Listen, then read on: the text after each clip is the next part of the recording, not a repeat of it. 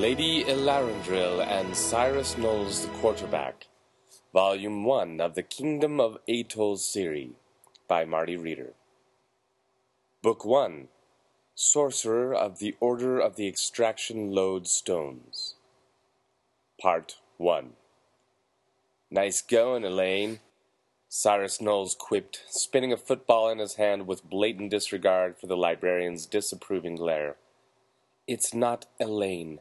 Just because my parents lacked creativity doesn't signify I deserve punishment. My name is Lady Elaryindril. It means legendary bearer of the dragonflyer in the fast-fairthy mountain elf dialect. Elaine, Lady Elaryindril, glowered at Cyrus over the hefty volume she cradled. The two could not have created a more opposite duo. Cyrus sported his red and black Letterman jacket as if the two never parted until he could swap it for his jersey. His hair was short, his shoes made for all the athletic moves that a library prohibits, and his demeanor one of complete disregard for academics. Lady Elaryindril presented a long, straight dress with earthy colors that was laced together on the sides with string-like cords. Even though her hair was braided into a complicated series of tumbling folds, it still reached nearly down to her waist. Her respect for books and bookishness bordered, Cyrus would say, on the extreme. The contrast between the two explained Cyrus's frustration with their current predicament. "Did you think, Elaine, that if you wouldn't have whined about me being too loud with my buddies while you were trying to read, Mrs. Avalon wouldn't have made us partners in this stupid project?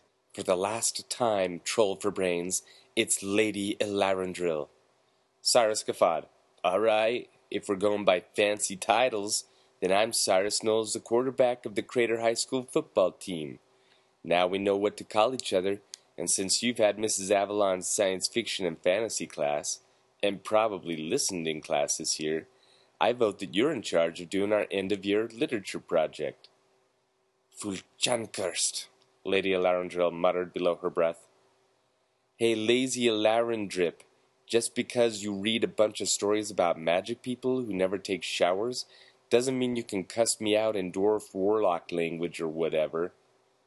"It's the dark tongue of Cholkult Arkishk," a voice intervened. "The epic dialect, if I'm not mistaken." The voice, to Cyrus's surprise, came not from Elaryindril, but from a man who silently stole up beside the quarreling pair. Both of them turned to face the tall figure. His crooked form was only partially hidden by layered cloaks and robes, while his face remained set behind a cascading beard of silver that dripped down almost to his waist. "Who are you?" Elaryindril and Cyrus both exhaled. "I'm this great sorcerer, Tomorrow, of the Order of the Extraction Lodestones." Cyrus Knowles lifted his eyebrows and looked around as if expecting to see a hidden camera somewhere. Elaryindril looked as if she might faint. "Nufliflin." Tomorrow bowed his head respectfully at the apparent compliment. Cyrus looked at Elaryindril. "What's your dad doing here?" "For all the fairy droppings in Kroglogmuk, jockhead, this isn't my dad. This is a magical being from a mystical land." Lady Elaryindril could not take her eyes off the otherworldly form in front of her. "This is everything I've ever dreamed about." Tomorrow nodded. "I've come because my land is in great peril, and you are the only person who can save it." Lady Elaryindril nearly swooned. "Oh, Tomorrow, I've been preparing for this moment all my life. What do you need from me? I can identify each gemstone in the Federational Empire provinces by sound alone." It was not until after revealing her impressive skill set that Elaryindril noticed that the sage old man was not looking at her. Tomorrow unveiled a gnarled staff from his robes with a black rock embedded in its top, and pointed it to an increasingly disinterested Cyrus Knowles. "Nay, child, I come not for you, but for him." "What?" Elaryindril bordered on blaspheming the name of Bralskdurgl. "Your gatekeeper," Tomorrow responded. "When I asked where I could find him, she looked at a magic box and sent me this way. Then she marked me with a special amulet to protect me." Tomorrow lifted one of the school's visitor passes off of a lanyard buried somewhere around his neck. Cyrus found his grip on the football before looking up and seeing the visitor pass sitting in front of him, and Elaryindril staring at him in disbelief. "Wait a second. You come for me? Is this some kind of freaky recruiting gimmick? Coach said the community college would stop at nothing to get their hands on me. Dad tomorrow did not look like the type to be usually at a loss for words. Now, however, he sat silent, contemplating. I know not of that which you refer, but I do not trifle when I say that if you do not come with me within the next phases of the great burning globes traversing the sky, that my land will be in danger of ultimate annihilation. Lady Elaryindril had been too stunned to say anything, but now jumped in. Not that I doubt your necromancing, Dad tomorrow, but are you quite sure you've got the right person? I'm pretty sure you came for me. Dude, Cyrus started to fidget. I'm not one to side with the elf lady here, but she's got a point. I'm not your ogre warrior or whatever. Dad tomorrow shifted his stance for a moment. Are you not the one they call Serunol Dajurtrak? Cyrus shook his head definitively. Nope, you got the wrong guy. Sorry, dude. Then to himself, awkward. Elaryindril perked her ears. Wait, say that name again. Dad tomorrow repeated, Serunol Dajurtrak. I don't believe it. Elaryindril set down her book on an end table. Pigskin Flinger, listen carefully. He is saying Cyrus Knowles the quarterback. His ear is not accustomed to our rural coarse dialect, but sounded out. Seru, Cyrus, and Null, Knowles, then Dajurtrak, the quarterback. He really is here for you. Cyrus thought through what Dad tomorrow said, and Elaryindril's translation. What's going on?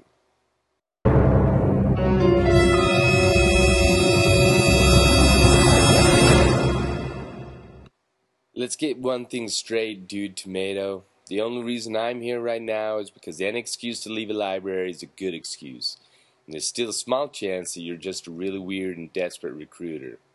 Cyrus Knowles could not tell if Dad tomorrow heard him or not. The wizened old man had taken them to the north parking lot and crouched down at the storm drain. Dude, did someone clog the storm drain? Your world is in more peril than you're letting on. Cyrus Knowles the quarterback, you need to show Dad tomorrow more respect, Lady Elaryindril scolded. Sorry, gemstone listening maiden. I thought Dudester was the one that asked me the huge favor of saving his bacon after mumbling something kinda like my name. I don't even know why you're here. Elaryindril hardened. Because, Cyrus Knowles, because I deserve this more than you. I insist on at least being a consultant. Consultant, right, well, get out your fantasy encyclopedia set to see what it says about sewage systems, 'cause Magic Man don't seem interested in much else. Elaryindril about rebuffed her counterpart, but both of them snapped their mouths shut as they observed Dad tomorrow waver his gnarled staff over the storm drain gate. Incredibly, the grate suddenly scraped out of its place and hovered just below the staff as Dad tomorrow, with intense focus, guided it to the side before setting it down on the pavement. Quickly, down the portal. I must activate it before that angry-looking warrior apprehends us. Dad tomorrow told the still gaping teenagers. I distrust that even the protection amulet could keep us safe.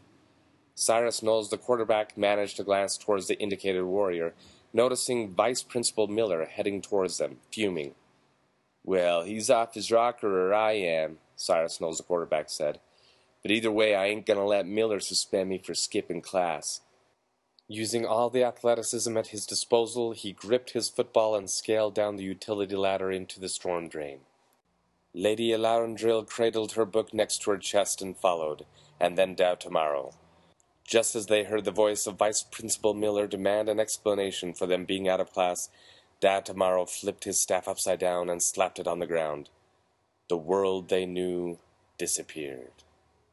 End Part 1 of Book 1, Sorcerer of the Order of the Extraction Lodestones, of Lady Elaryindril and Cyrus Knowles the Quarterback, Volume 1 of the Kingdom of Atoll series. Copyright 2014. Marty Reader.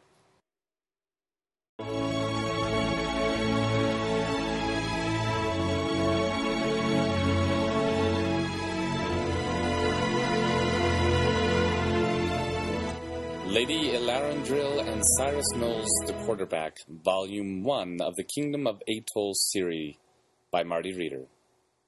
Book 1, Sorcerer of the Order of the Extraction Lodestones. Part 2.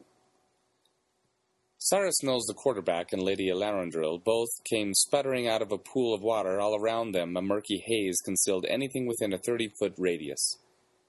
"Dude, man, what's going on? Is this some kind of joke?" Elaryindril's first instinct was to lift her latest fantasy volume out of the water. Then she found her footing. "Doubt tomorrow?" The Crater High School teens looked around the mist but saw no one else. "Well, he's having his laugh now." Cyrus Knowles, the quarterback, wiped water from his eyes. "Maybe Miller put him up to this. Teach us a lesson or something." Lady Elaryindril's eyes squinted.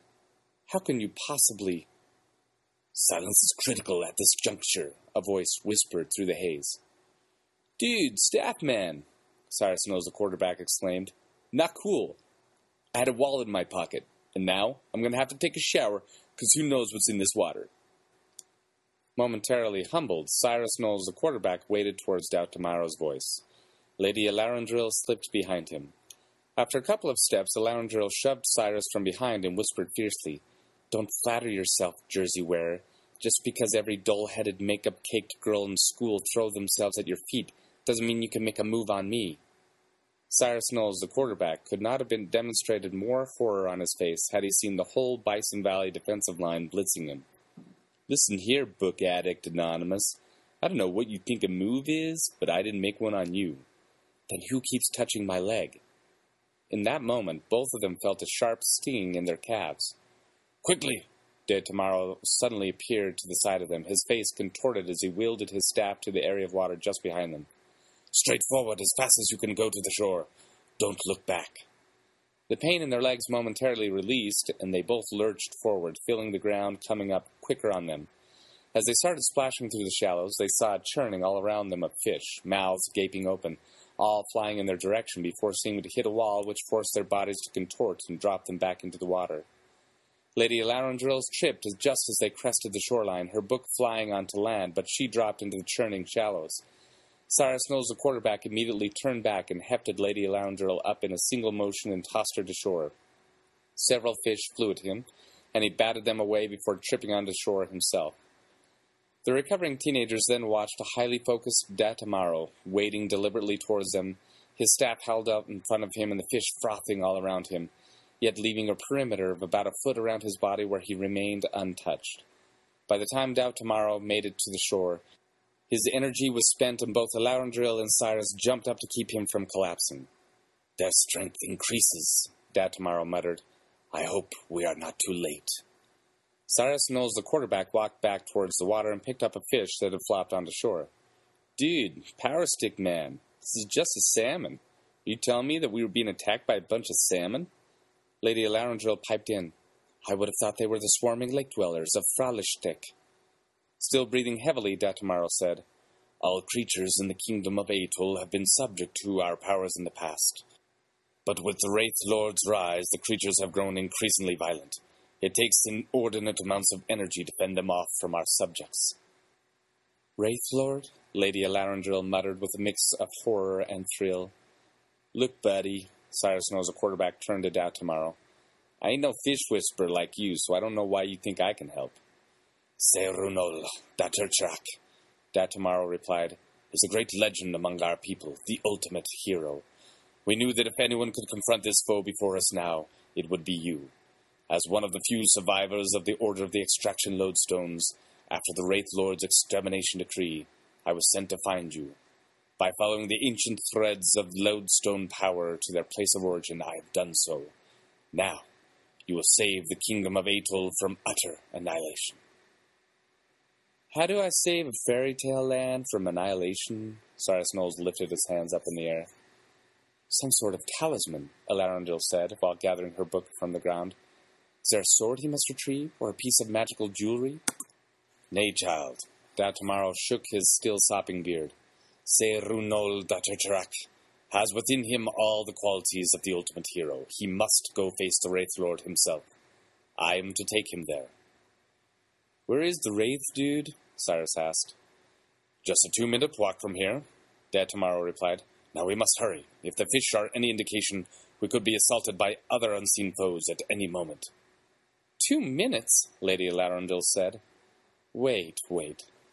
Oh, great sorcerer Datamaro, I do not mean to interject, but I think we are going about things all wrong.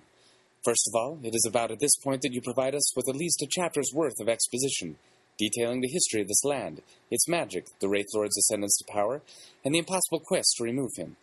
Cyrus Knowles, the quarterback, is then supposed to go through moments of self-doubt.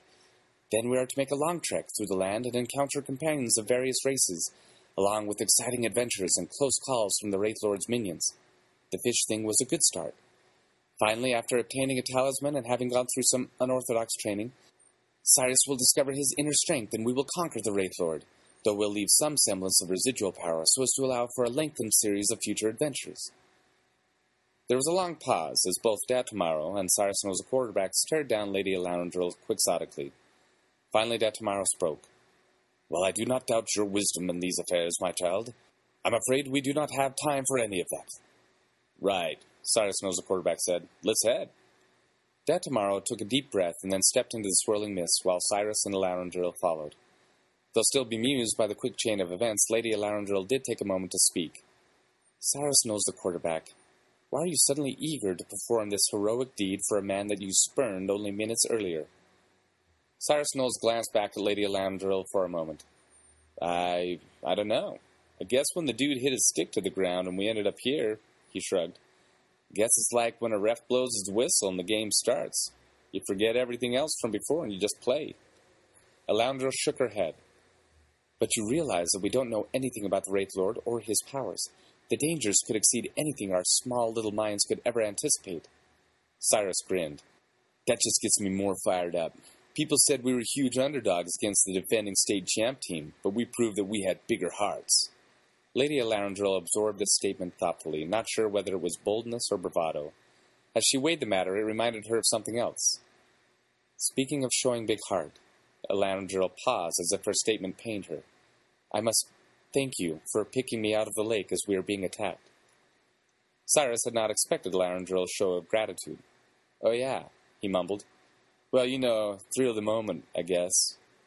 Had the Wraith Lord's fortress been farther off, their conversation might have developed into something more interesting. But just at that moment, Datamaro crouched low behind a rock outcropping and beckoned the others to join him. The trio stared into the drifting haze and eventually recognized the silhouette of a black block shape about the size of a 2-story house sitting before them. Elaryindril's eyes took it in, then she spoke. So I assume this is the gatehouse to the Wraith Lord's domain? Datamaro kept his eyes on the shape in front of them. It is not. This is the Wraith Lord's personal residence. Wait, this is it? Elaryindril appeared on the verge of elaborating her disappointment, but Cyrus interrupted. So, did we ring the doorbell, or what? The ancient man gave another confused look to Cyrus Knowles, the quarterback. He has no bells of which I am aware. However, I sense there are about 24 guards in the vicinity. Give me a moment to focus in on their location so that I can help us navigate to an entrance. Datamaro closed his eyes to concentrate, and Lady Elaryindril could not help but mumble. 24? That's the Wraith Lord's formidable army? Cyrus Knowles, the quarterback, smiled. You got pluck, elf chick, I'll give you that. It's too bad this fantasy land of yours is like going to play your opponent, and it turns out you're playing the junior varsity team instead of the varsity. Suddenly, Datamaro's eyes snapped open. Catasway the Great approaches. Cyrus and Elaryindril searched for another figure in the mists. Do you mean like great, like cool dude, or do you mean like great, like we're dead meat? He is among the nobility of the kingdom of Atul. Recently, he has been trying to help those of us in the Order of the Extraction Lodestones to fight the Wraith Lord's increasing powers. Suddenly, from behind them, they heard a shuffling of steps. Datamaro, I'm glad I found you. Gatasway the Great was a short man dressed in a white tunic that had a red blazoned fabric on the front, showing the letter A. Lady Elaryindril could not help but exclaim in excitement, Ah, a dwarf! And he is wearing the uniform of the kingdom of Atul. He is most definitely a welcome addition to our company. Gatasway the Great, distracted, looked at Elaryindril. I do not know who you are, but I am definitely not a dwarf. I may be slightly small of stature, but I've also been crouching so as not to be seen by the Wraith Lord's guards, which may have affected your perception of my height. And while I do wear the scarlet emblem of the kingdom of Atul on my tunic, I will be the farthest thing imaginable from welcoming if you insist on calling me a dwarf. If Lady Elaryindril felt intimidated by Gaddisbury the Great's diatribe, she did not show it. Instead, she turned with a giddy expression to Cyrus Knowles, the quarterback. Dwarves always act grumpy, but they've got the kindest hearts you can imagine. Milady, Gaddisbury the Great seethed, I am just short, and if you... Datamaro interrupted. I have the chosen one. We were about to confront the Wraith Lord just before you came. Gaddisbury the Great's demeanor suddenly changed as he scrutinized an uncomfortable Cyrus Knowles the quarterback. He then bowed, an act which compounded his height deficiency. Before Cyrus could tell him to straighten up, however, he lifted up his head and said, Chosen one, Datamaro, I bear difficult tidings. He did his best to ignore Lady Elaryindril as he spoke. The Wraith Lord's power increases faster and more intensely than we could expect. He has already gathered the dispersed night screechers, and now has wards past the outer defenses of Atul. Datamaro's face hardened. Then we are not a moment too soon. We must penetrate the Wraith Lord's domain before he uses his powers to harness more vile beasts to his evil will. Gaddisbury the Great grimly shook his head. The innocent citizens in the Vale of Artis Huartun witnessed the great herd of caped horned beasts migrating for this very spot. With much caution, I found the creatures ensconced in the dale just behind the Wraith Lord's abode. He only awaits someone to spring his trap. Fuljankurst, Datamaro spewed. I know that's not good. Cyrus Knowles the quarterback caught a knowing look from Lady Elaryindril. The old man's face showed an immense fatigue overwhelm him. I could have handled the guards so that Serunol Datertrak could face the Wraith Lord. I'm afraid, however, that I'm nearly spent. A whole herd of Cape Horn beasts would finish me and the rest of you soon after. An ominous silence overcame the group. Finally, Gaddisbury the Great spoke in a defeated tone. What shall we do, then? Datamaro tapped the top of his staff with his finger, then turned to Gaddisbury the Great.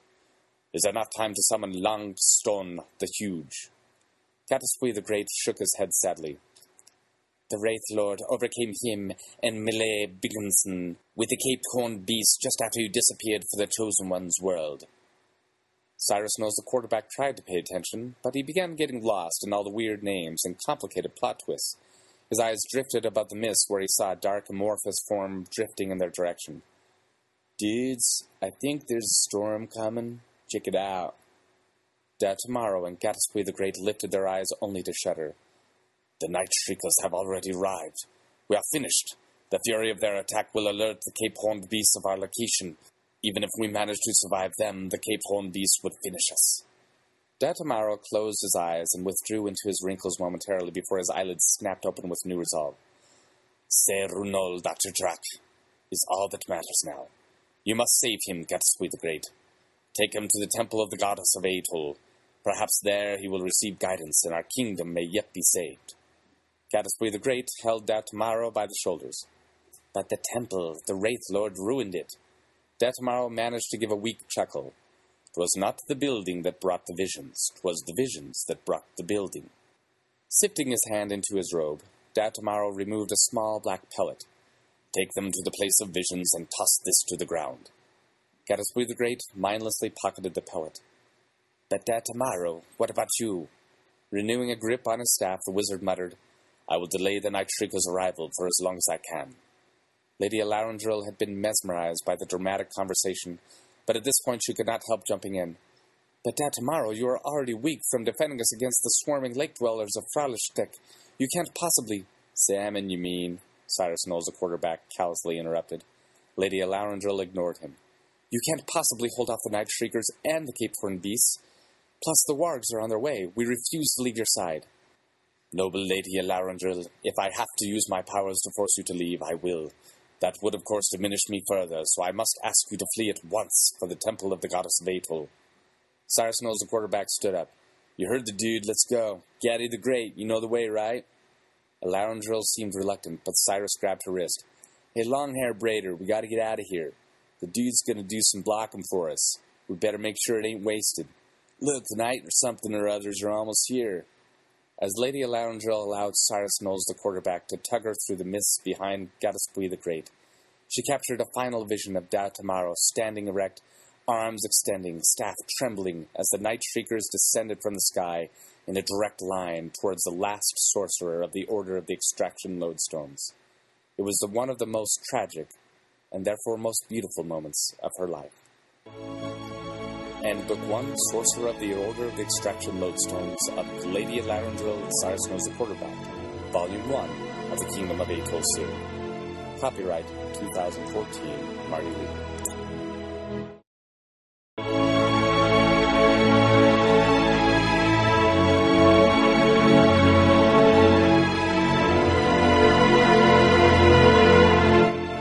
Lady Elaryindril and Cyrus Knowles the Quarterback, Volume 1 of the Kingdom of Atoll series, by Marty Reader. Book 2, The Temple of the Goddess of Atoll, Part 1. "That's it?" Lady Elaryindril asked, bemused. "That is it," Gaddisbury the Great solemnly denoted. "But we only walked for another 2 minutes." "Yes," Gaddisbury the Great responded. "What did you expect?" Cyrus Knowles the Quarterback intervened at this point. "You shouldn't ask Maiden Know-it-all her expectations in this world, because we don't have time to hear 'em all." The trio picked their way through the haze among the rubble of large black stones strewn about the area in front of them. All around them they heard distant animal cries. If either of the Crater High students wondered which disturbing creature name belonged to which noise, they did not voice it. "What a despicable evil it was for the Wraith Lord to destroy this temple," Elaryindril said while ducking under a fallen column. "Yeah," Cyrus Knowles acknowledged, looking around. "This is just like running up the scoreboard, if you ask me." Gaddisbury the Great rounded the broken remnants of a wall. "I believe the Room of Visions was just around here." As soon as the other two joined their white-tunic guide, he pulled out the pellet, eyed it curiously, then tossed it to the ground, where a puff of smoke made the air in front of them shimmer momentarily. After a moment, Cyrus Knowles the Quarterback said, Nothing. I thought we'd at least see a rabbit coming out of a hat or something." Lady Elaryindril cocked her hand, prepared to slap her counterpart on the back of the head, when suddenly a figure blurred into view in front of them. Hovering in the air, an image bent back and forth as if subject to the whims of a breeze. They all squinted their eyes and scrutinized the scene. Eventually they recognized a woman standing at the center of the image, her frizzy hair extending in an oval around her face, which was still difficult to make out in the shimmering air. All around the figure they could catch pieces of a setting which included some form of altar, a book, a hanging fabric. Gaddisbury the Great's jaw hung open. "The Goddess of Atoll. I have only heard stories of the sorcerers seeing the vision, but now I am finally able to witness one myself." Cyrus angled his head. "I feel like I should hit the side of the TV to bring it into focus." Ignoring Cyrus Knowles, the Quarterback, Lady Elaryindril fell to her knees. "O great Goddess of Atoll, what would you have us do? We have brought the Chosen One." The vision still shimmered as if out of focus, but then a sound accompanied it. The voice warbled, but its meaning could be fairly discerned by those present. "Sairunol Dajurtarak is the ultimate hero. He rescues many in battle against impossible odds, a man who understands his principles from the start and can remain true to his character until the very end, regardless of the forces against him." The spectators could see the mouth of the goddess moving, but the words did not all match. It was as if the sound and image were slightly separated and arrived at different times. "Besides being principled, he is the finest fighter in the land, an athlete of extraordinary ability as demonstrated by..." Elaryindril looked over to Cyrus, who listened with interest, even finding himself nodding his head in confirmation. Then the voice slurred before saying, "He is a poet, an artist, one of the most romantic figures in all..." "Poet?" Elaryindril and Cyrus voiced at the same time. Elaryindril followed up. "You don't happen to write villanelles or Petrarchan's sonnets in your spare time, do you?" Cyrus Knowles the Quarterback lifted his eyebrows. "The only thing I write are autographs for cute girls." Lady Elaryindril frowned. "Autographs for cute girls? That's not exactly the most romantic statement of all times. Perhaps this is a riddle that we must figure out in order to defeat the Wraith Lord?" "Nah, seems like something's not right here." The Crater High quarterback replied. Hey, Gratz guy, do you know what the goddess chick here is saying? Cyrus looked over to where Gaddiswe the Great had been standing only moments earlier. He was gone. Hang on. Just then the vision flickered in and out again. The great Gatsudabui, obsessed with power, wealthy and enigmatic, determined to get what he wants through charm and elegance. Elaine? Cyrus said. Did you hear that? My name is not Elaine. It is... That's just it. The almightiness's voice here is messed up enough that I don't think we're hearing it correctly. It's not Gaddiswe the Great. It's the great Gaddiswe. Elaryindril verged on guffawing, but she caught herself. Cyrus continued, That name rings a bell. Is that the same name as the dude who played safety for Bison Valley football team? The great Gatsby is definitely not the safety from the Bison Valley team. It's the vision spoke again, interrupting Elaryindril. Everyone must turn to Langston Hughes, fight against the oppression of his people, voice of courage and a personal power from Harlem. Isn't that the dude that the great Gatsby asked tomorrow about? Elaryindril ignored Cyrus as she processed a budding idea. From Harlem? Langston Hughes?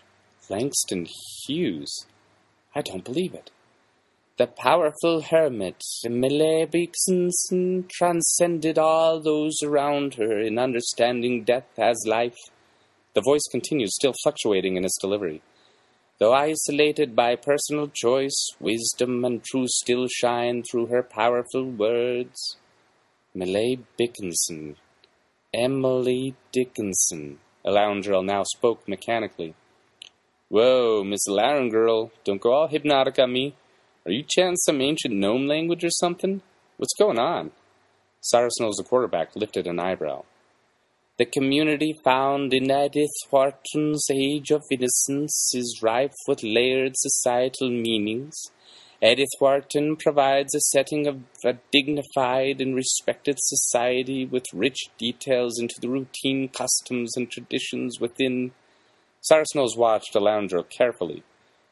Isn't Edith Wharton that place old Great Gatsby was talking about?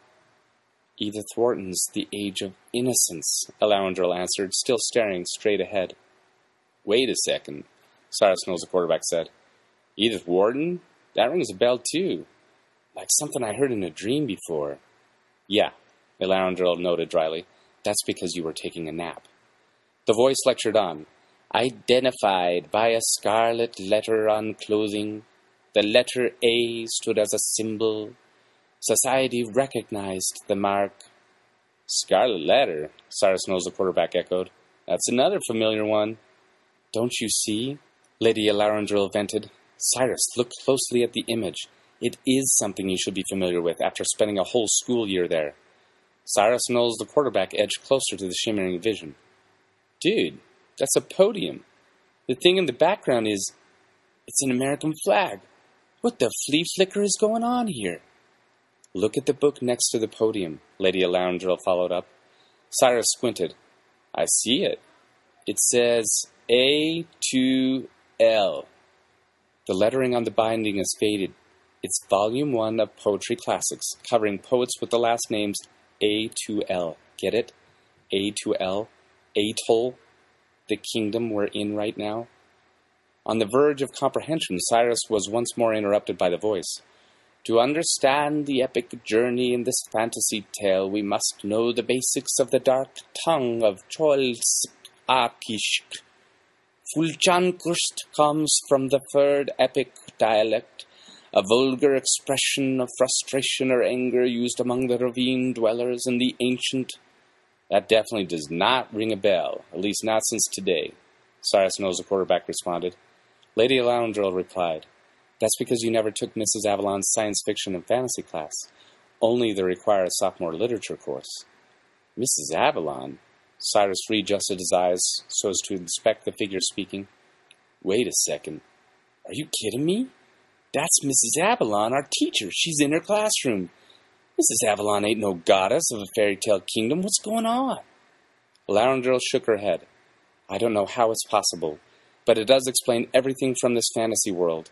Their whole culture, legends, names, titles, everything is based off of snippets of lectures from Mrs. Avalon on classic literature and epic fantasies.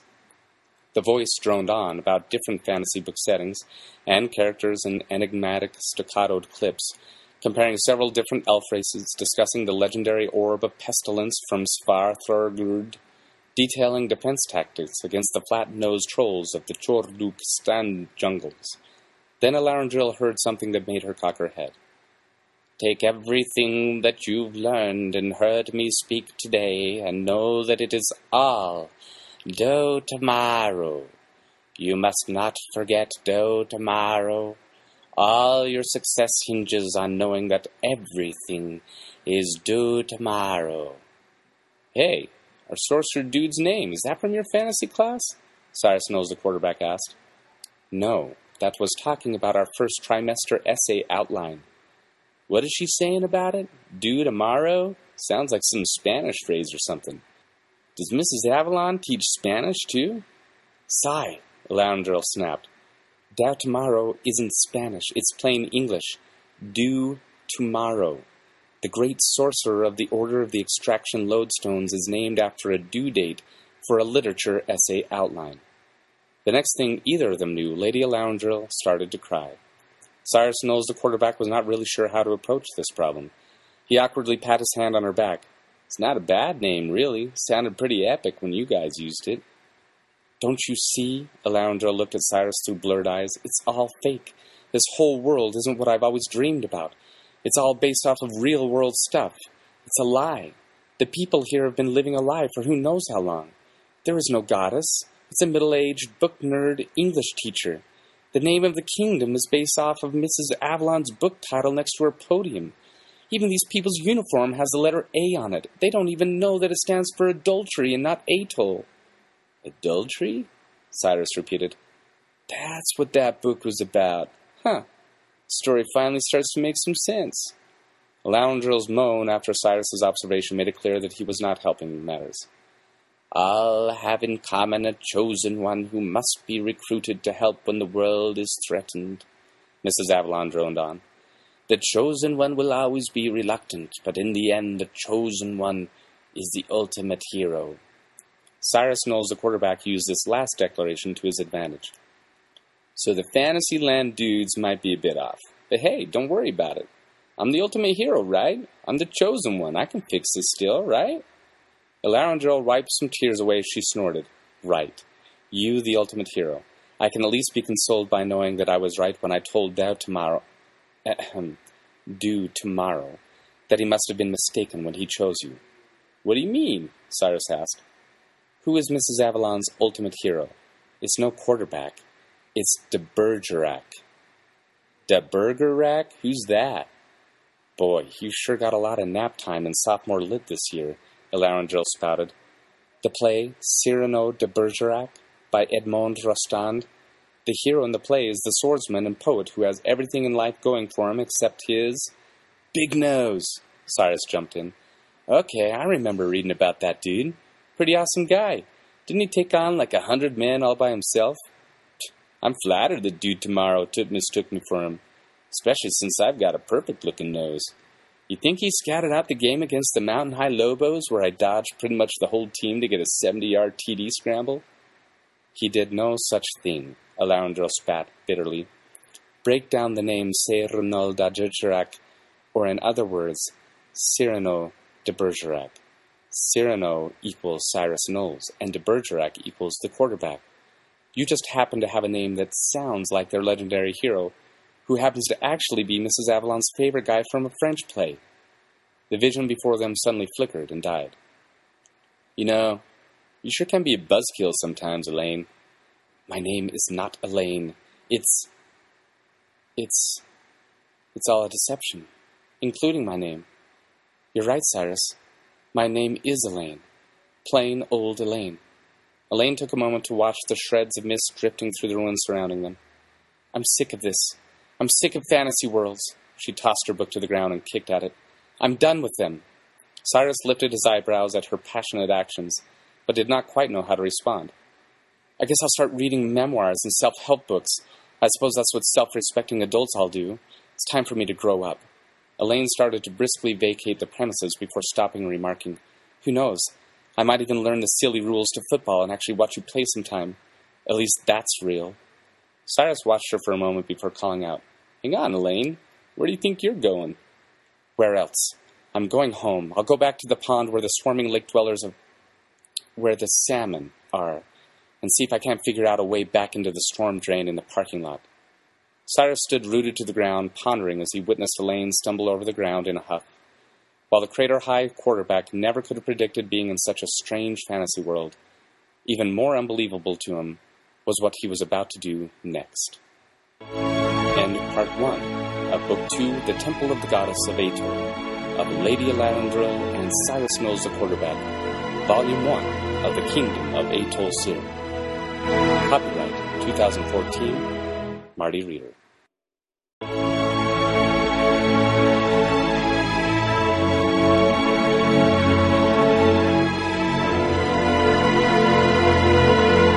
Lady Elaryindril and Cyrus Knowles the Quarterback, Volume 1 of the Kingdom of Atoll series, by Marty Reader. Book 2, The Temple of the Goddess of Atoll, Part 2. In spite of Elaine's somber mood while she scrambled towards the mist, Cyrus could not help but chuckle. "So, you're done with your life's work, just like that?" Elaine stopped, annoyed. "I might have known you'd find pleasure in it. You've made fun of my silly books all these years." She took a deep breath. "And now I know you were right to mock me. Any fantasy world I'll ever truly experience is only as real as my science fiction and fantasy instructors' lectures can make them." "Whoa, I'm not taking pleasure in it. I just think it's silly that you'd give up everything so quickly. What about the Kingdom of Atoll? What about this Wraith Lord Jerk guy? You walking away from that?" Cyrus asked. Elaine acted confused. "Well, of course, Cyrus, did you forget? It's not real. They've based everything off of class lectures and books of fiction." Cyrus approached Elaine. "Right," he nodded. Then suddenly his hand flew out and pinched Elaine's leg. "Ouch, Cyrus, what is your problem?" Elaine jumped back. "That's right where I got bit earlier." Cyrus smiled. "That salmon bite was real, wasn't it?" Elaine rubbed her leg. "Of course." "Then what else matters? Who cares if they call the fish the lake dwellers of Frotech or salmon? Who cares if their kingdom's name is the title of some old poetry book? Who cares if their wisest dude is named after the due date for an essay?" Elaine had never expected this kind of response from Cyrus. "What are you suggesting?" "Whatever you want to call the fish, the bite was real. Whatever you call the land, the place is as real as the grass on a football field." He stomped his foot on the ground for emphasis. "And whatever dude tomorrow's name is based on, he and his people are in trouble. Real trouble. Not made up. They need help, and we agreed to help them. I say we finish this game." Initially flummoxed, Elaine reasserted herself. "Except that when they came to you, they thought you were the chosen one. But you're not Cyrano de Bergerac, who is really just a character in a play anyway," Elaine replied. "So what?" Cyrus shrugged. "It don't matter what my name sounds like, 'cause I know I can do some awesome stuff when I want to. I know I have it in me to be the ultimate hero." Elaine sneered. "Wow, Cyrus, that football eagle is giving you a god complex. I don't know if our school counselors are trained to deal with something that complicated." "It's Cyrus Knowles the Quarterback," Cyrus quipped and spinned his football for effect. "And it wouldn't hurt you to get a bit of a god complex. A minute ago you were upset that there weren't more bad guys or adventures here. The only difference between then and now is that you heard some frizzy-haired English teacher say the names of some old books, and you somehow let that turn you into a chicken." "Yeah, but nothing." "The truth is, a football game is just a sport where guys run around in a big rectangle painted in the grass while they carry a little ball. But if I told myself that it didn't matter, I'd be wrong. That'd be like saying that all the other guys on the team trained and lifted weights and practiced all those months for nothing. Or it'd be like walking away right before a game-winning score because I thought the end zone was just an imaginary space some guy made up years ago. You think giving up because of that silly idea wouldn't crush my team, or my coaches, or the fans? What's important ain't whether some dude made some stuff up years ago. It's the feeling of my teammates and friends now. That's the reality. What reality you going by? Yours? Or a whole kingdom of people who came to us for help? These people thought we could help them, and for me, that's the only thing that matters. Cyrus Knowles, the quarterback, let his pep talk sink in for a moment before he started walking off in a different direction. I'm going to take care of the Wraith Lord, dude. And even though I'm pretty awesome, I could use your help. He paused, then finished. See you around, Lady Elaryindril. The Crater High School quarterback stepped into the swirling mists and disappeared, leaving a shocked Elaine standing in her spot. For a moment she mulled over what he had said while wiping away dried tears. Suddenly, a dawning moment overtook her. She shook her head, and then she smiled. She almost laughed. The next thing she knew, she grabbed her abused book off the ground and jogged in Cyrus's direction. You sure could use my help, Cyrus Knowles, the quarterback. The voice caused the brawny boy to stop. Well, I wouldn't say I totally needed it. Just thought it'd be nice, Cyrus replied without turning around. Except that you're headed in the wrong direction. Keep going that way and you'd probably end up in the Dale of Jane Austen. Cyrus Knowles, the quarterback, turned around, smiling, and raised his eyebrows. To Jane Austen? Jane Austen. She smiled back. It's actually kind of a fun game to play. So I'm going the wrong way, Cyrus replied. All right, Dragonflower Girl, you'd better show me where the end zone is. We're going this way, hero. Elaryindril hooked her thumb at an angle through the mists. Cyrus squinted. How do you know? It all looks the same to me. Elaryindril pointed to a pale white object on the ground several feet away from them. Cyrus noticed another beyond it, and another beyond that. I unwrapped my gum packet on our way over here and dropped down the wrappers as we walked. We just need to follow them back. Cyrus Knowles, the quarterback, shifted into a full-fledged grin. Where the heck did you come up with that idea? Elaryindril shrugged. The Phoenix Knights series, the Highland Elf warrior tore pieces of his tunic so the company could find their way out of the Kronstadtstad Moor. All right, Highland Elf warrior, lead the way. Lady Elaryindril started forward, and Cyrus Knowles, the quarterback, walked a step behind her. Elaryindril turned. By the way, to be a Highland Elf warrior, I would need the birthmark of a crystal butterfly on my neck, so I don't think you're being entirely accurate by calling me that. Sounds like you might just hold up on reading those self-help books for a little bit longer, Cyrus replied. The two probably would have had an interesting conversation, but before Elaryindril could retrieve even half of her pack of gun wrappers, they found themselves staring at the black block of the Wraith Lord's domain. End of Book 2, The Temple of the Goddess of Ator, of Lady Elaryindril and Cyrus Knowles, the quarterback. Volume 1 of the Kingdom of Ator series. Copyright 2014. Marty Reader.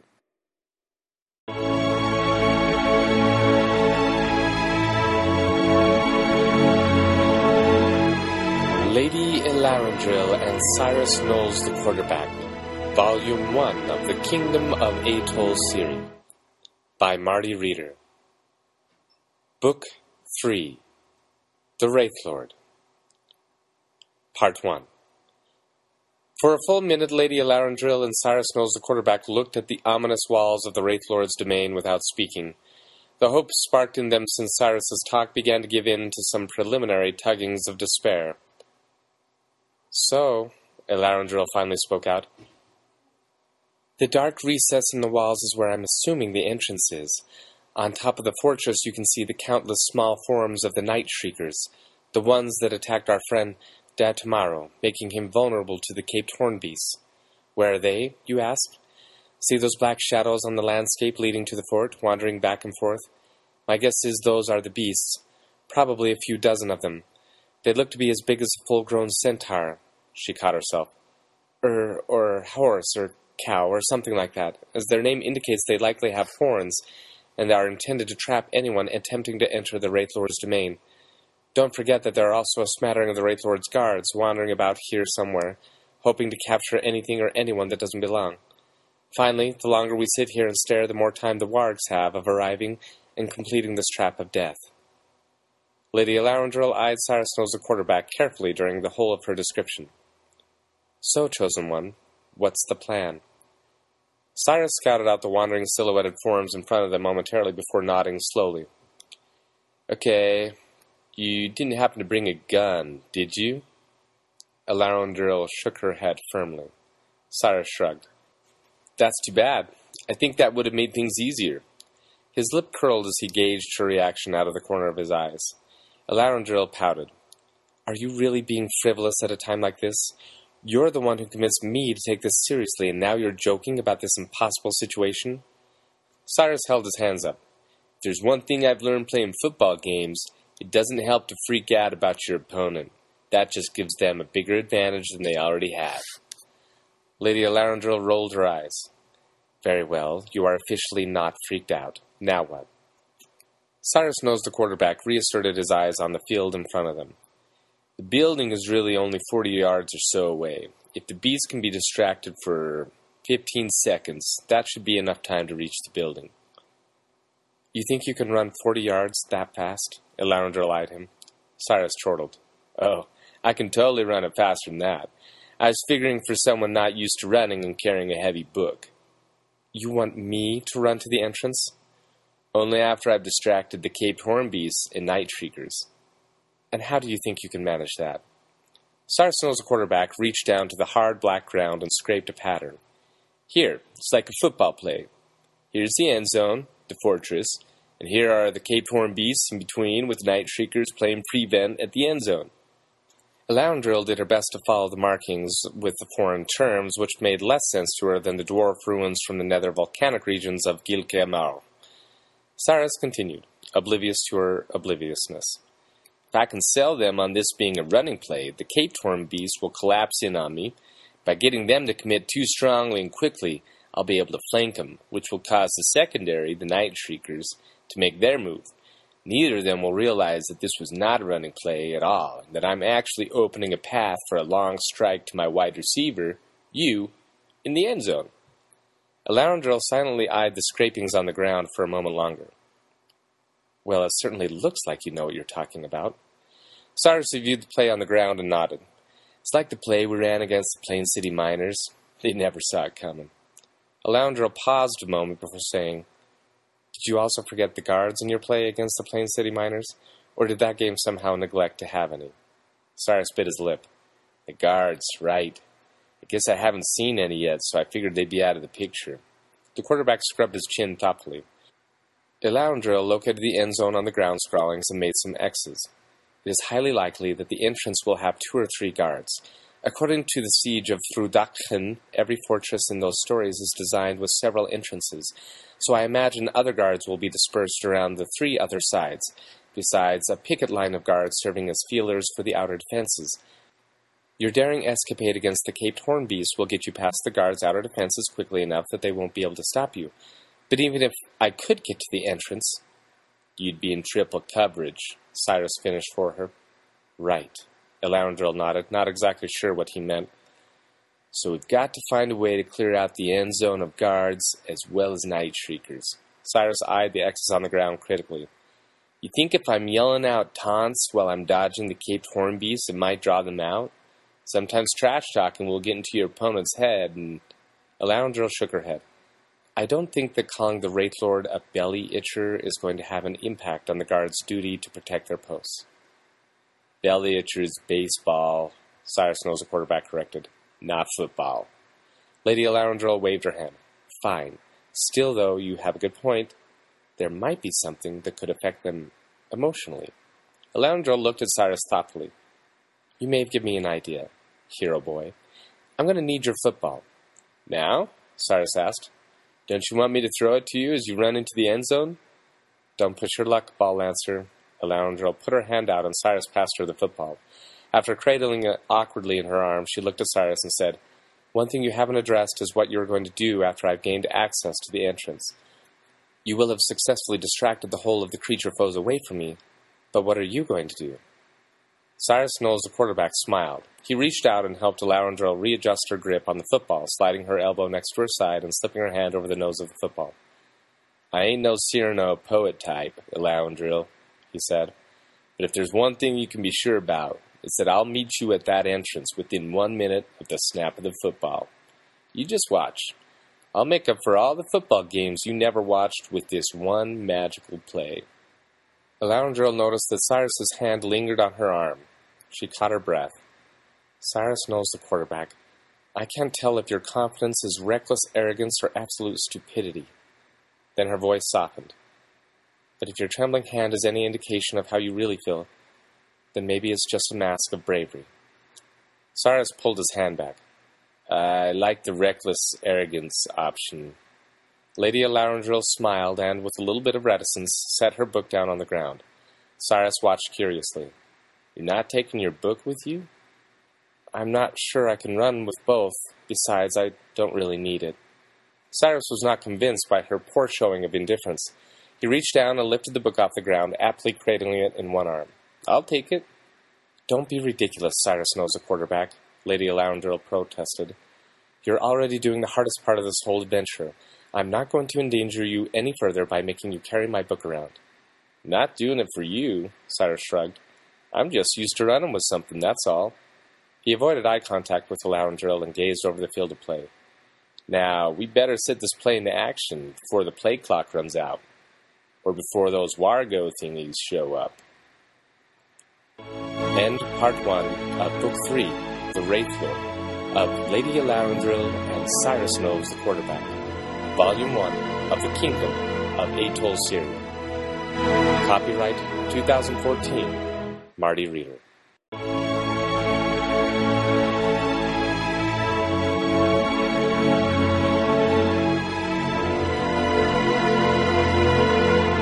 Lady Elaryindril and Cyrus Knowles, the quarterback.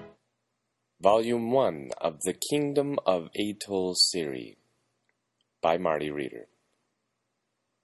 Book 3, The Wraith Lord, Part 2.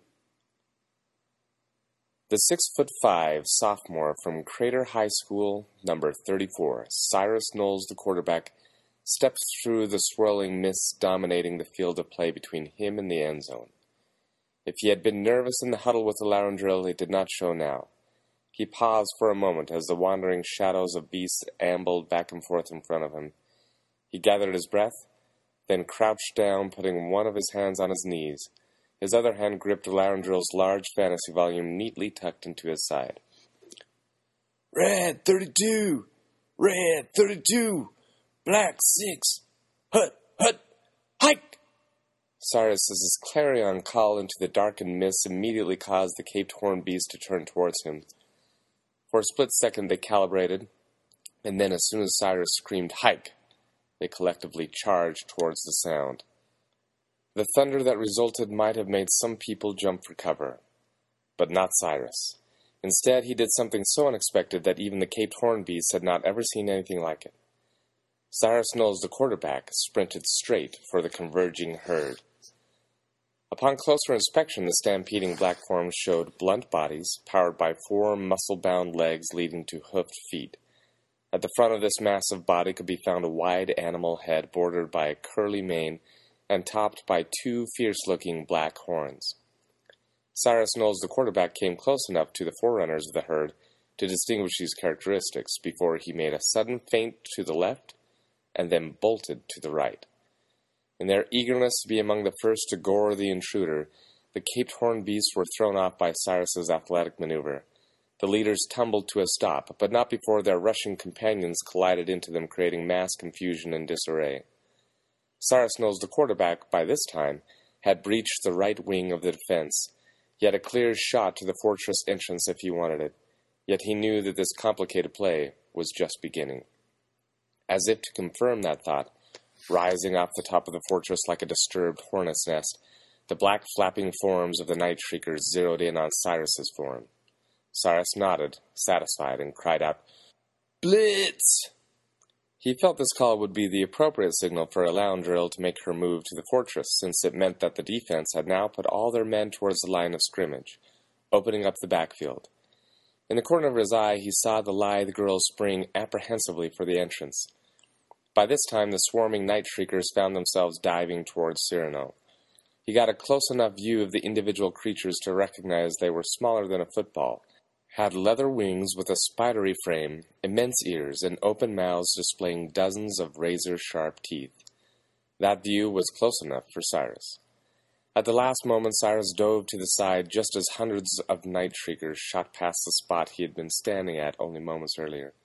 He wasted no time in diving the other direction as soon as he landed, in order to dodge the tail end of the flock of night shriekers who had adjusted for his first move. As soon as he stood up from his second dive, he noticed that the caped horned beasts had shuffled so as to face Cyrus and block his access to the fortress. Behind him, the night shriekers boomeranged around for another offensive. Cyrus Knowles, the quarterback, noted that both enemies this time around spread out, using their superiority in numbers to limit the quick movements that had been his staple so far. They learn fast, he noted. With only a couple of seconds before the trap would complete itself, Cyrus took a deep breath. Though he was not exactly sure of his next move, he had anticipated this kind of daunting challenge. Inside, the reality of his situation slammed into him, and Cyrus Knowles, the quarterback, felt a spike of adrenaline. His reaction was not what one would expect. "I love this," he whispered to himself fiercely. Just as the sound of the thundering hooves of the caped horned beasts in front of him began to mix with the flapping wings of the night shriekers behind him, Cyrus Knowles, the quarterback, shot forward. The first caped horned beast had bowed his head in anticipation of a violent goring, but Cyrus simply used the lowered head as an excuse to spring over the beast.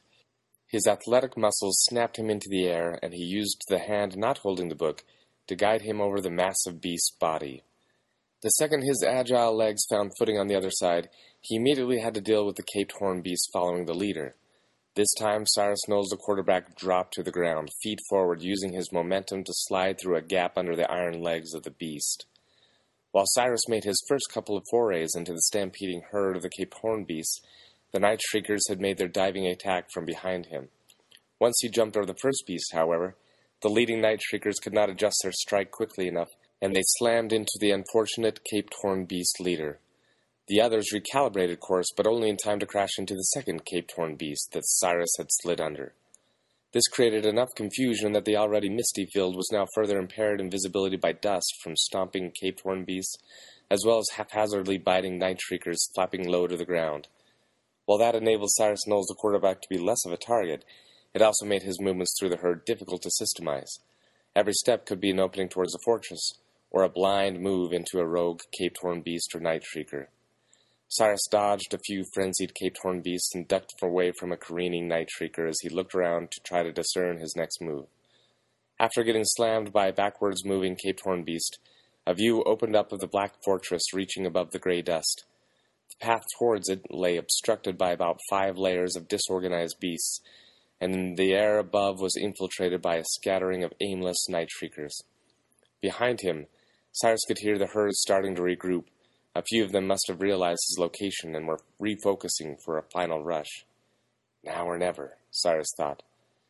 With his path on the ground blocked, Cyrus knew that he would need to take a different route. He tightened his grip on Elaryindril's book and once again charged forward. Upon reaching the first unsuspecting caped horned beast, Cyrus lightly vaulted upwards, landing foot first on the back of the beast. Before the creature could even register what had happened, Cyrus leapt his back for the back of the beast beyond. As he acrobatically leapfrogged from the back of one beast to another, Cyrus Knowles, the quarterback, also had to dodge the prowling night shriekers meandering along his path, bending his body awkwardly or spinning dangerously as he leaped into the air. There was still one more night shrieker to dodge by the time he reached the final beast's back, but Cyrus had run out of spring. The night shrieker swooped to latch onto his legs, so Cyrus simply tumbled off the caped horned beast's back head first, keeping his legs just out of the teeth of the shrieker, and as his head just about smacked the ground, Cyrus tucked his chin to his chest and managed to roll onto the dirt, bringing his legs out in front of him and coming to a standing stop. Cyrus Knowles, the quarterback, shook the dust off his head and looked around. Amazingly, he was free of foes, and nothing lay between him and the fortress but open ground. The caped horned beasts and night shriekers also realized this and pounced after him. Cyrus needed no further incentive to resume his race, His ever-ready limbs sprang into effect ahead of his pursuers, and he zeroed in on the final 25 yards towards the end zone. Though the tumbling mass of the Cape Horn beasts were grinding into top speed and the streaking wings of the night shriekers accelerated behind him, Cyrus Knowles, the quarterback, knew that no one would catch him in the open field. Like a machine, he pumped his arms and legs faster and faster, his breathing rhythmically matching the increasing pace. Soon he not only held the creatures at bay, but in a beautiful display of sheer strength, he expanded his lead. Cyrus's eyes were so focused on the black void that was the entrance to the fortress that he never saw the rogue night shrieker diving for his face until the last second. The lone animal had retreated back to the fortress in the confusion of the first failed attack, but now recognized with reckless glory his duty to bring the intruder down at all costs. The streaking form plunging into his upper periphery caused Cyrus Knowles, the quarterback, to execute an improvised football tactic. He rushed the hand which held the fantasy volume out in front of him, his fingers gripping the edge and palm facing the book forward, his elbow locked. The quarterback's book-capped stiff arm caught the night shrieker completely off guard. The result had the night shrieker smash into the book's leather binding mouth first and ricochet to the ground in an inglorious heap. Before Cyrus could register what had just occurred, he saw a familiar arm beckon from the dark entrance. He rushed headlong towards it and dashed inside. Immediately the blackness swallowed him and someone slammed the door shut behind him, cutting off the menacing sounds of his failed pursuers. In the safety of the fortress, Cyrus Knowles, the quarterback, finally brought his triumphant sprint to a halt. The only thing he lacked was a spike in the end zone. But he was pretty sure that Lady Elaryindril would disapprove to the abuse of her book. End Part 2 of Book 3, The Wraith Lord, of Lady Elaryindril and Cyrus Knowles, the quarterback, Volume 1 of the Kingdom of Atoll series. Copyright 2014. Marty Reader.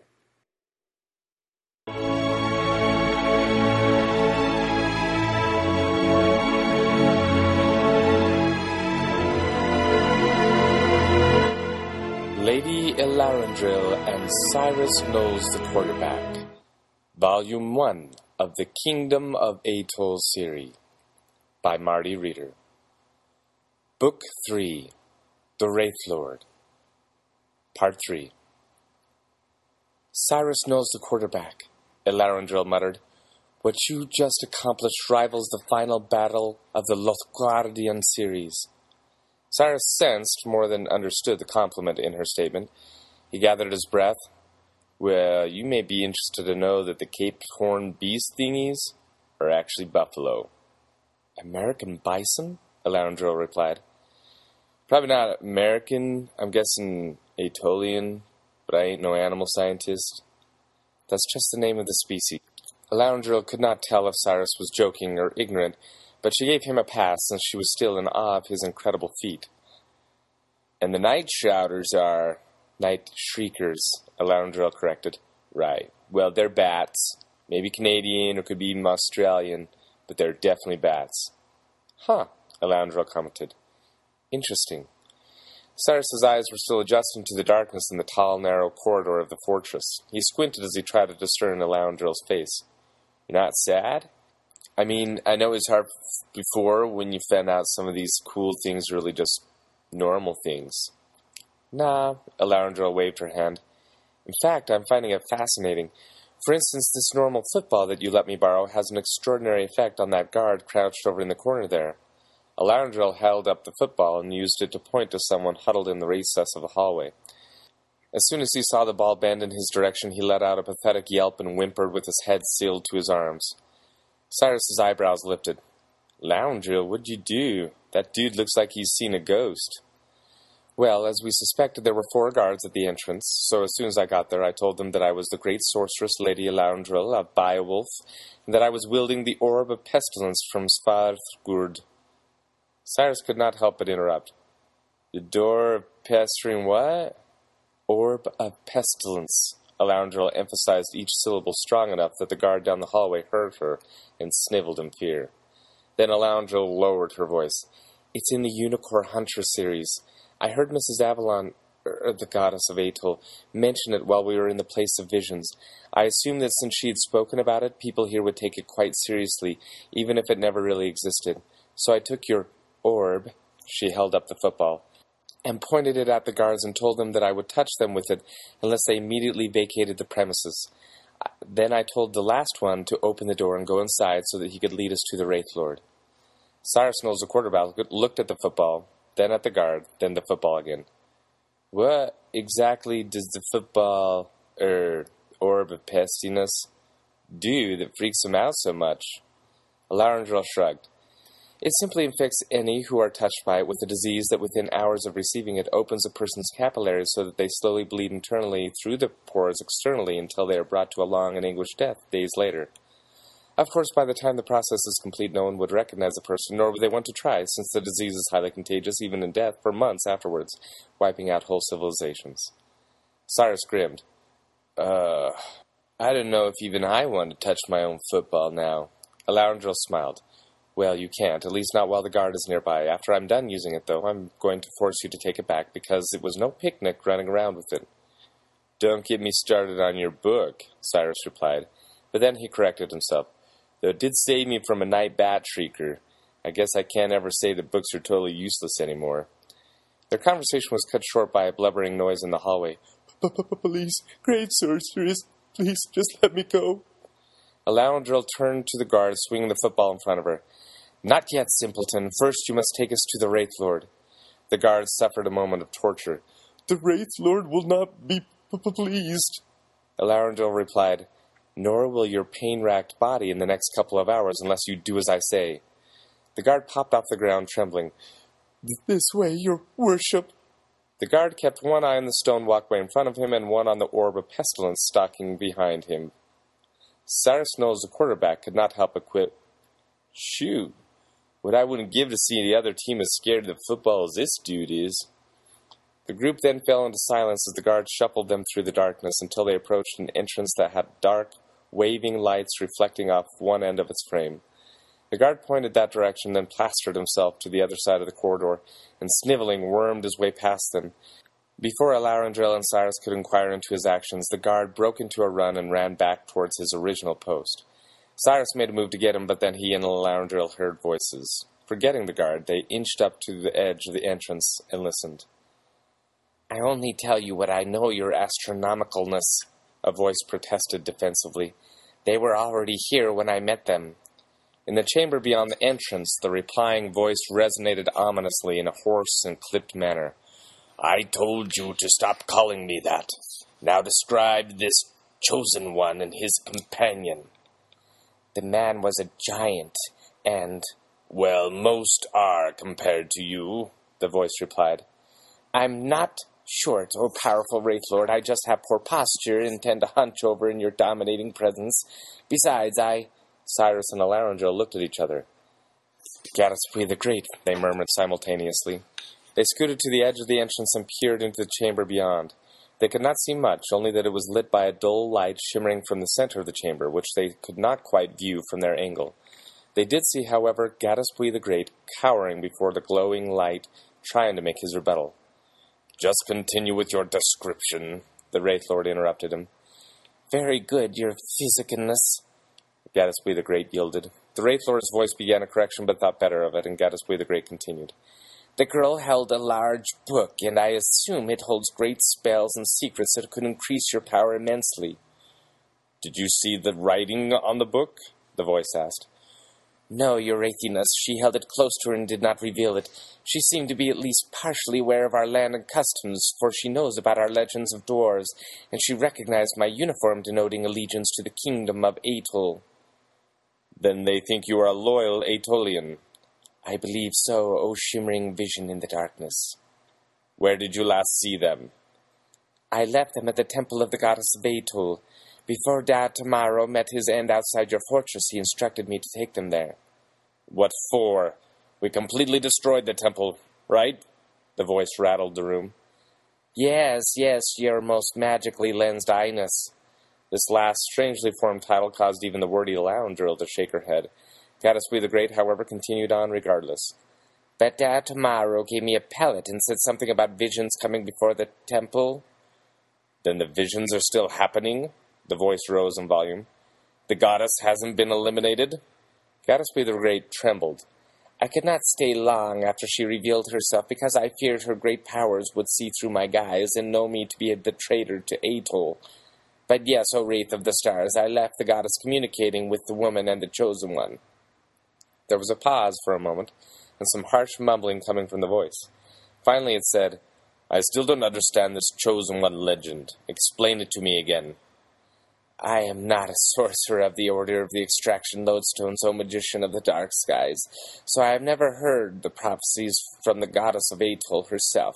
But from what I have been taught as a child, the legend says that the Chosen One is the ultimate hero who will be recruited when our world is threatened.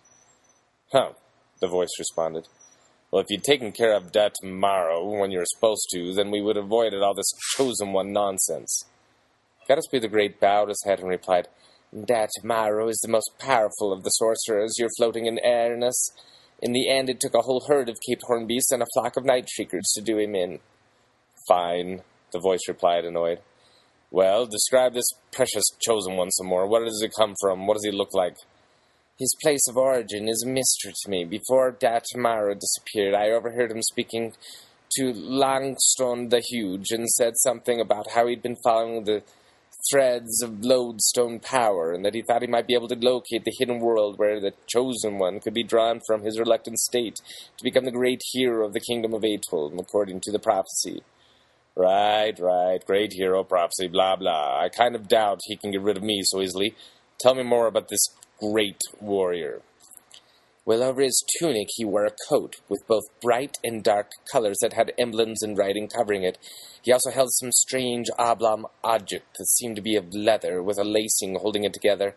I know not what was inside of it, but that may be the key to his undoing. What writing was on the coat? Gatsby the Great tapped his chin thoughtfully. His clothing was bent most of the time, so I could not discern perfectly all the emblems. One of them said crater, and there was another that had a strange word I did not recognize. It said football. Football? The voice suddenly perked up. Yes, is it a hex word you are familiar with? The voice ignored the question. What color was the coat? Black sleeves with a bright scarlet color for the center. The emblems were mixtures of scarlet and black. Now, Gatsby, this is important. The word crater. Was it followed by the word high? Gatsby the Great thought a moment. You know, I think it was some kind of word with an H and an I in it. The voice now seemed to breathe deeply. A letterman's jacket. As soon as the voice rasped out this revelation, Lady Elaryindril and Cyrus Knowles the quarterback stared at each other. How does the Wraith dude know about letterman jackets? Cyrus asked, his own letterman jacket shuffling as he turned to look at Elaryindril. Back in the chamber, Gatsby the Great responded, slightly confused. The girl seemed to be more intelligent in her speaking, so I would say maybe she was the letter woman. Elaryindril resisted the urge to smirk. Gatsby continued. But it is true, O Master of the Darkness, that the Chosen One did have the emblems of many letters on his coat. Then it's possible. To have emblems on coats? Gatsby the Great replied, his confusion deepening.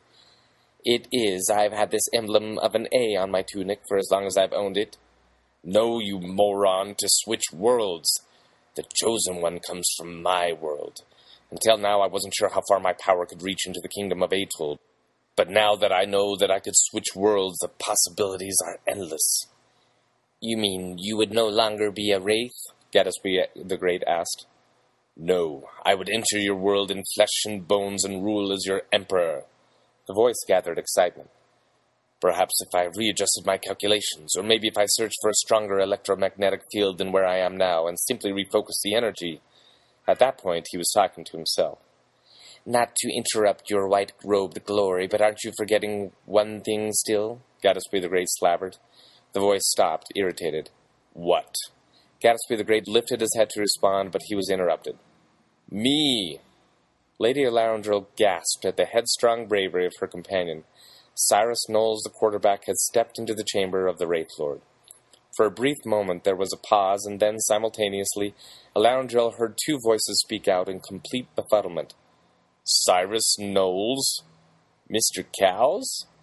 Elaryindril started. Mr. Cowles, she said to herself. Then Elaryindril stepped through the entrance and saw, hovering above the ground in the center of the chamber, the image of Crater High School's physics and astronomy teacher, Mr. Cowles. End Part 3 of Book 3, The Wraith Lord, of Lady Elaryindril and Cyrus Knowles the Quarterback, Volume 1 of the Kingdom of Atoll series. Copyright 2014, Marty Reader.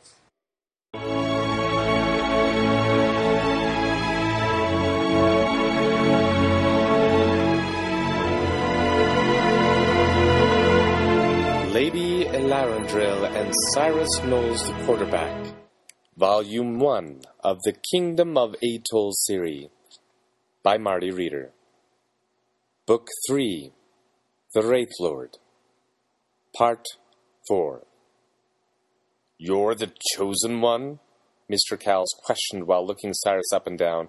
Elaryindril noticed that his image of Mr. Cowles held similarities to the one of Mrs. Avalon, with the same dim, holographic scene, except that instead of showing snippets of Mr. Cowles' lectures, this vision had Mr. Cowles responding in real time to everything they were saying. You're the Wraith Lord, dude? Cyrus Knowles, the quarterback, equally looked Mr. Cowles up and down. The teacher's large glasses magnified his squinty eyes. His black, stringy hair crawled down to his forehead and ears. His lanky hands fell despondently to each one of his sides. The only thing that added light to the otherwise murky image was his white lab coat.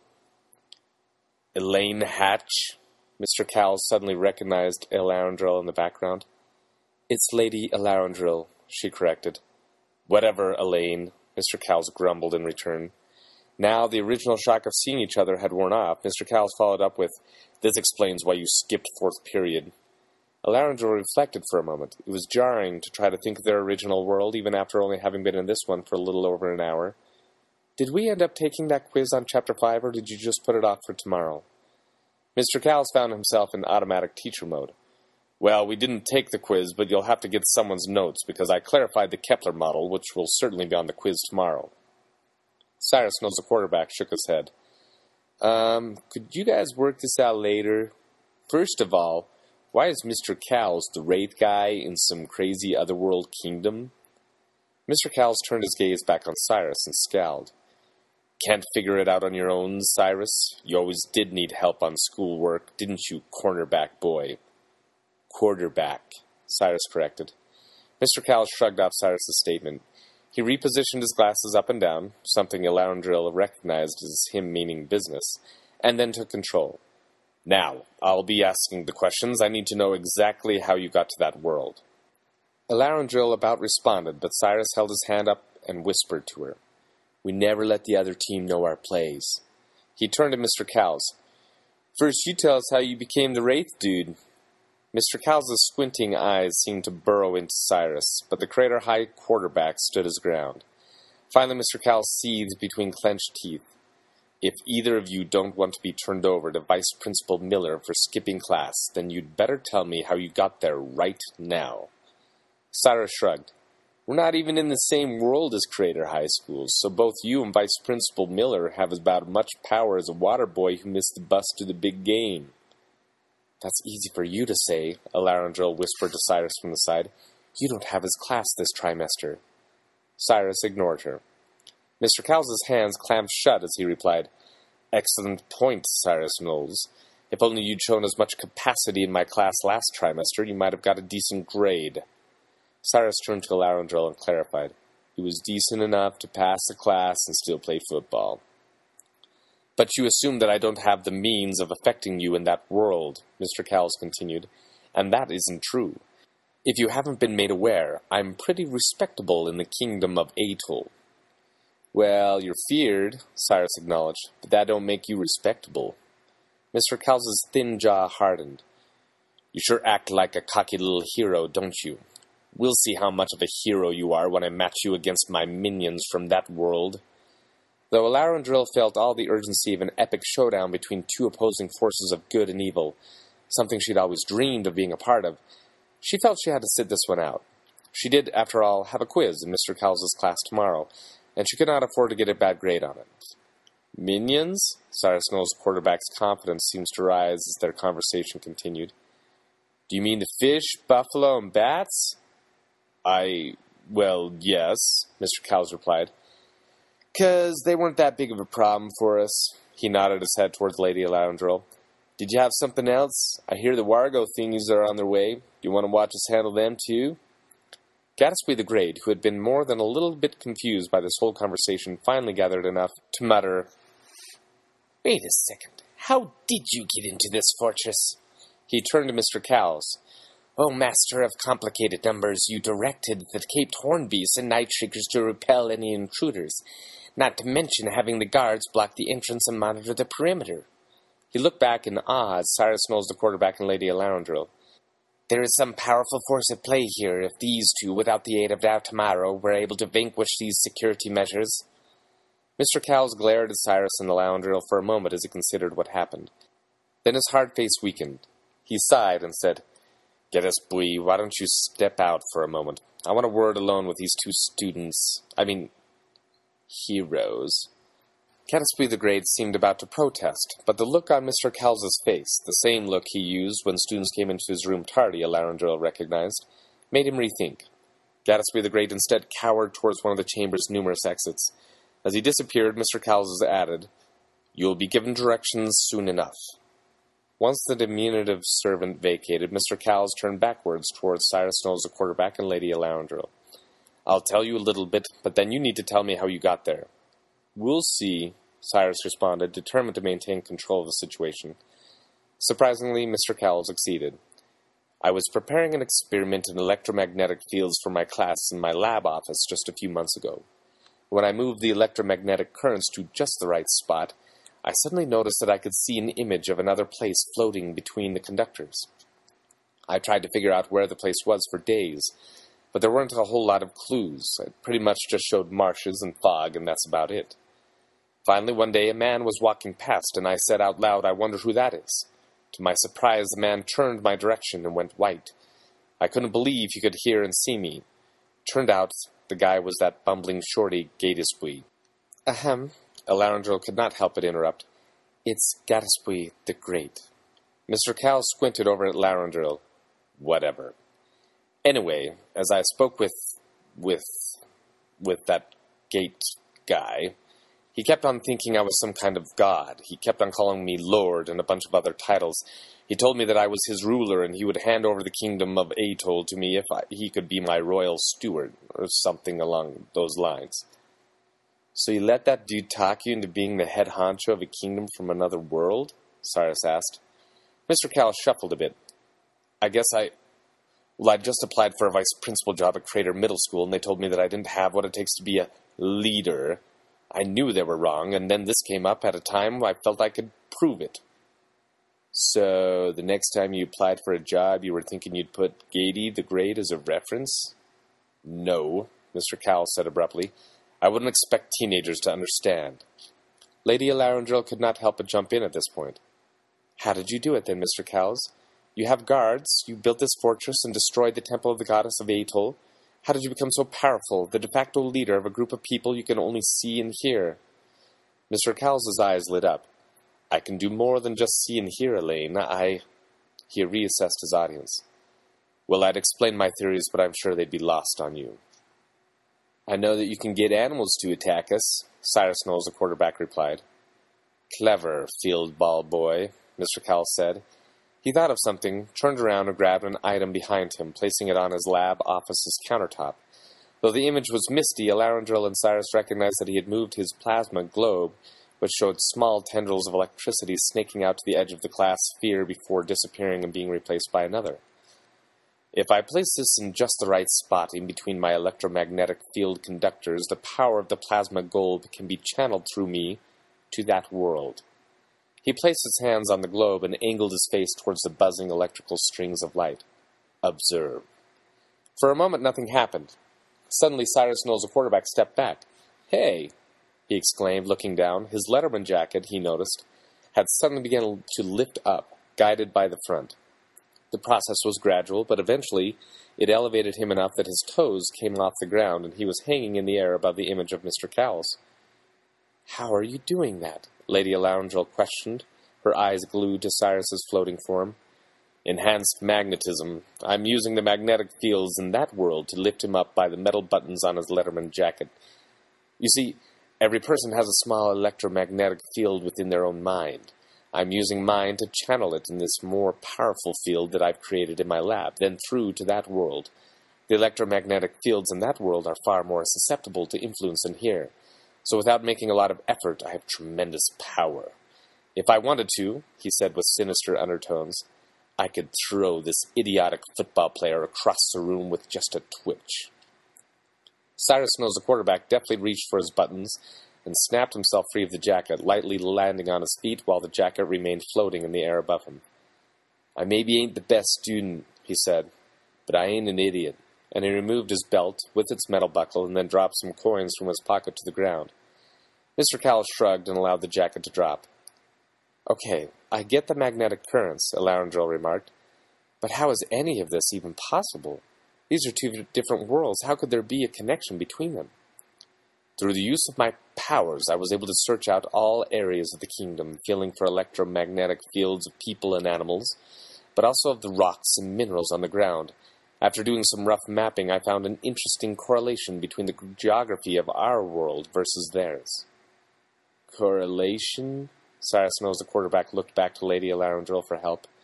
Elaryindril asked, "What connection did you find between the geography of the two worlds?" Mr. Cowles smiled smugly. "They are the same." "How are they the same? They have similar minerals, similar climate?" Mr. Cowles shook his head and then slowly emphasized each word. "They are the same." "What is this dude talking about?" Cyrus, who had been in control at one point, now found himself trailing. "But there is a pond here, and there's not one in our world, and this place has lots of myths and marshes, but Crater Valley, our home, does not," Elaryindril countered. Mr. Knowles nodded. "True, but don't you remember the history of Crater Valley? The original settlers had to set up a very complex drainage system to get rid of the marshes." Cyrus Knowles, the quarterback, surprised himself with his response. Mr. Cowles and Lady Elaryindril looked over at him curiously. He shrugged. "The landscape dude for the football field explained it to us after the field got really soggy from a rainstorm. Said that's what we get for playing on a swamp." Mr. Cowles lifted his eyebrows for a moment before continuing.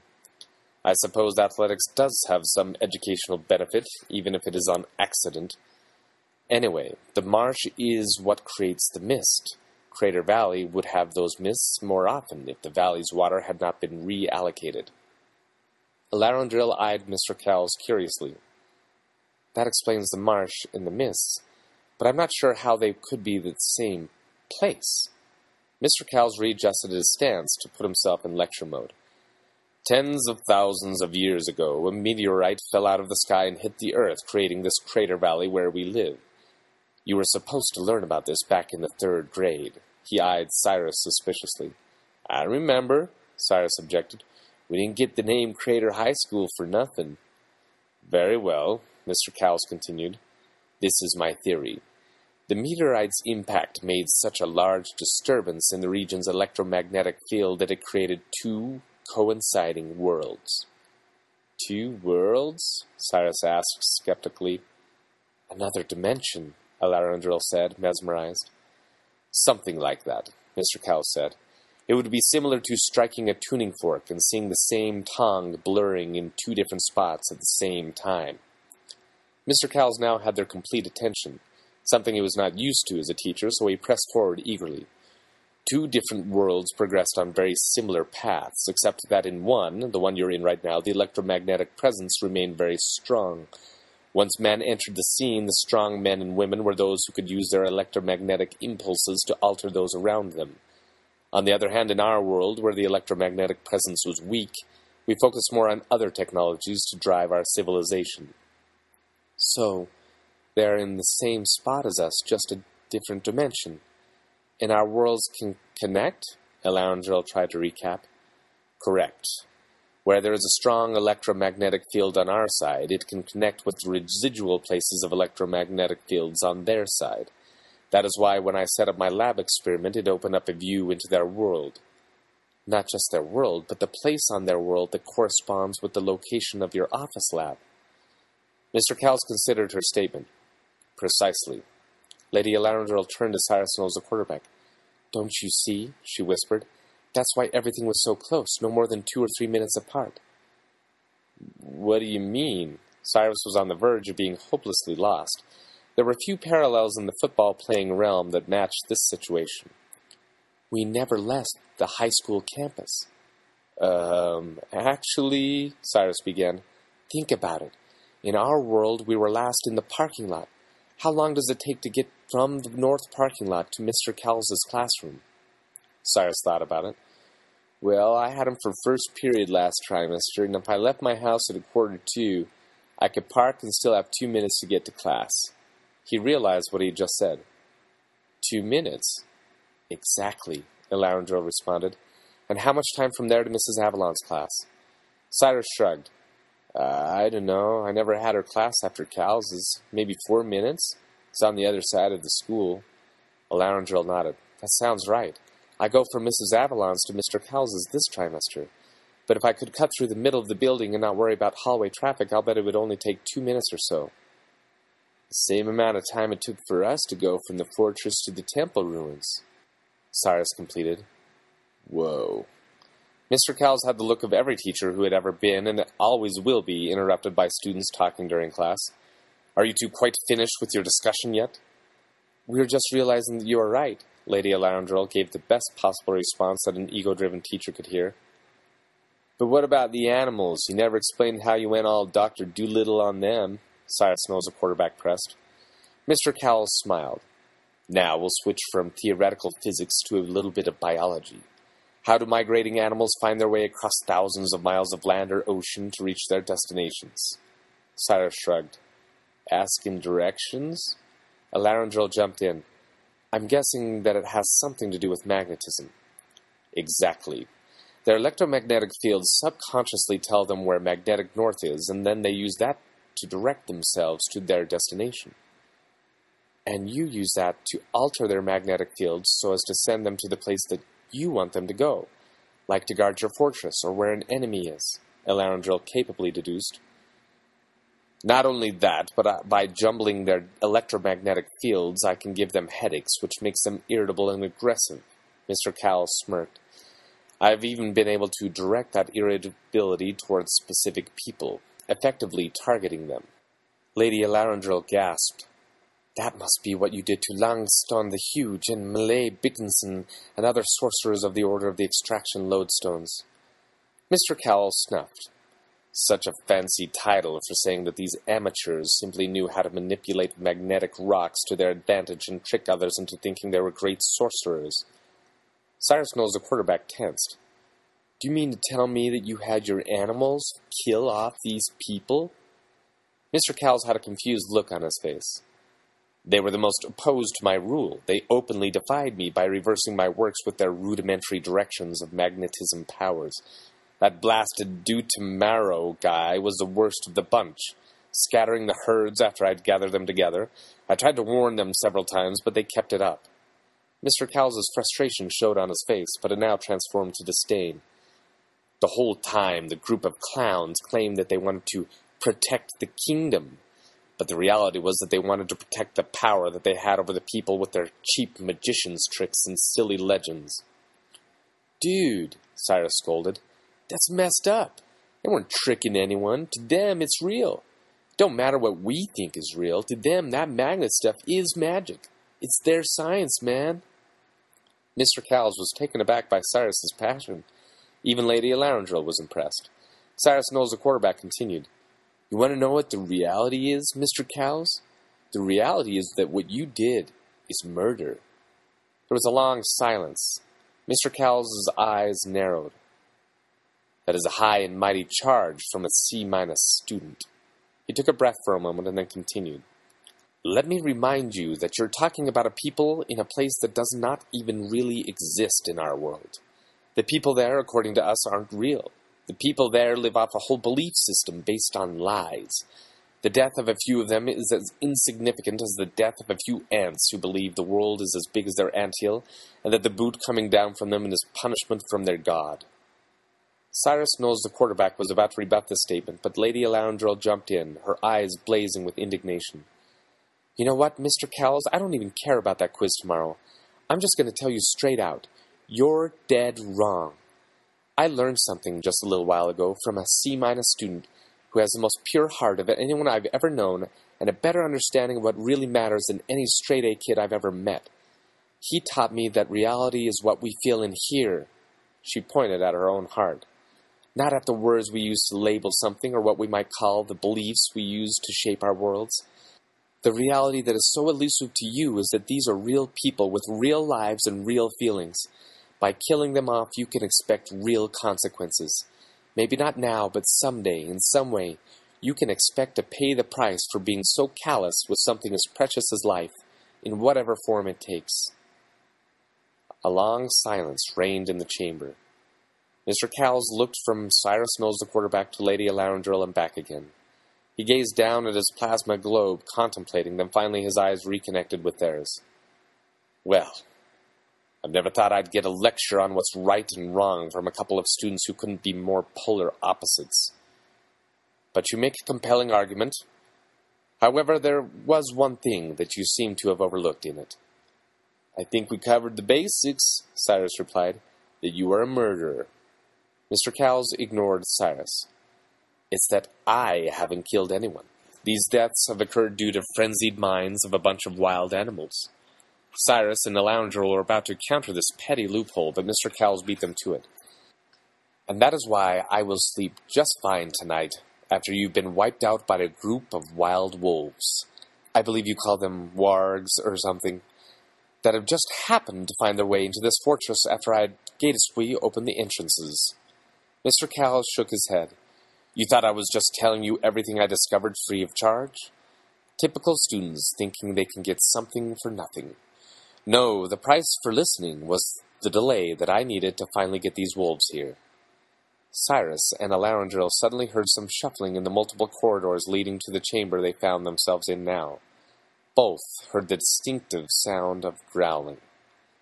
Mr. Cowles added smugly, I am impressed with your ability to have gotten past the herbivore bison and the harmless bats, football boy, but I think you'll both have a little bit more trouble in these close quarters surviving a group of natural hunters. Mr. Cowles' smile suddenly turned despicable. Either way, I'm sure I'll be entertained watching you try. At that moment, each entrance of the chamber showed the snarling face of a large wolf. They slavered at Lady Elaryindril and Cyrus Knowles, the quarterback, with an unnatural hatred that made it clear that they had one purpose, to tear each of them limb from limb. End Book 3. The Wraith Lord of Lady Elaryindril and Cyrus Knowles, the quarterback, Volume 1 of the Kingdom of Atoll series. Copyright 2014. Marty Reader.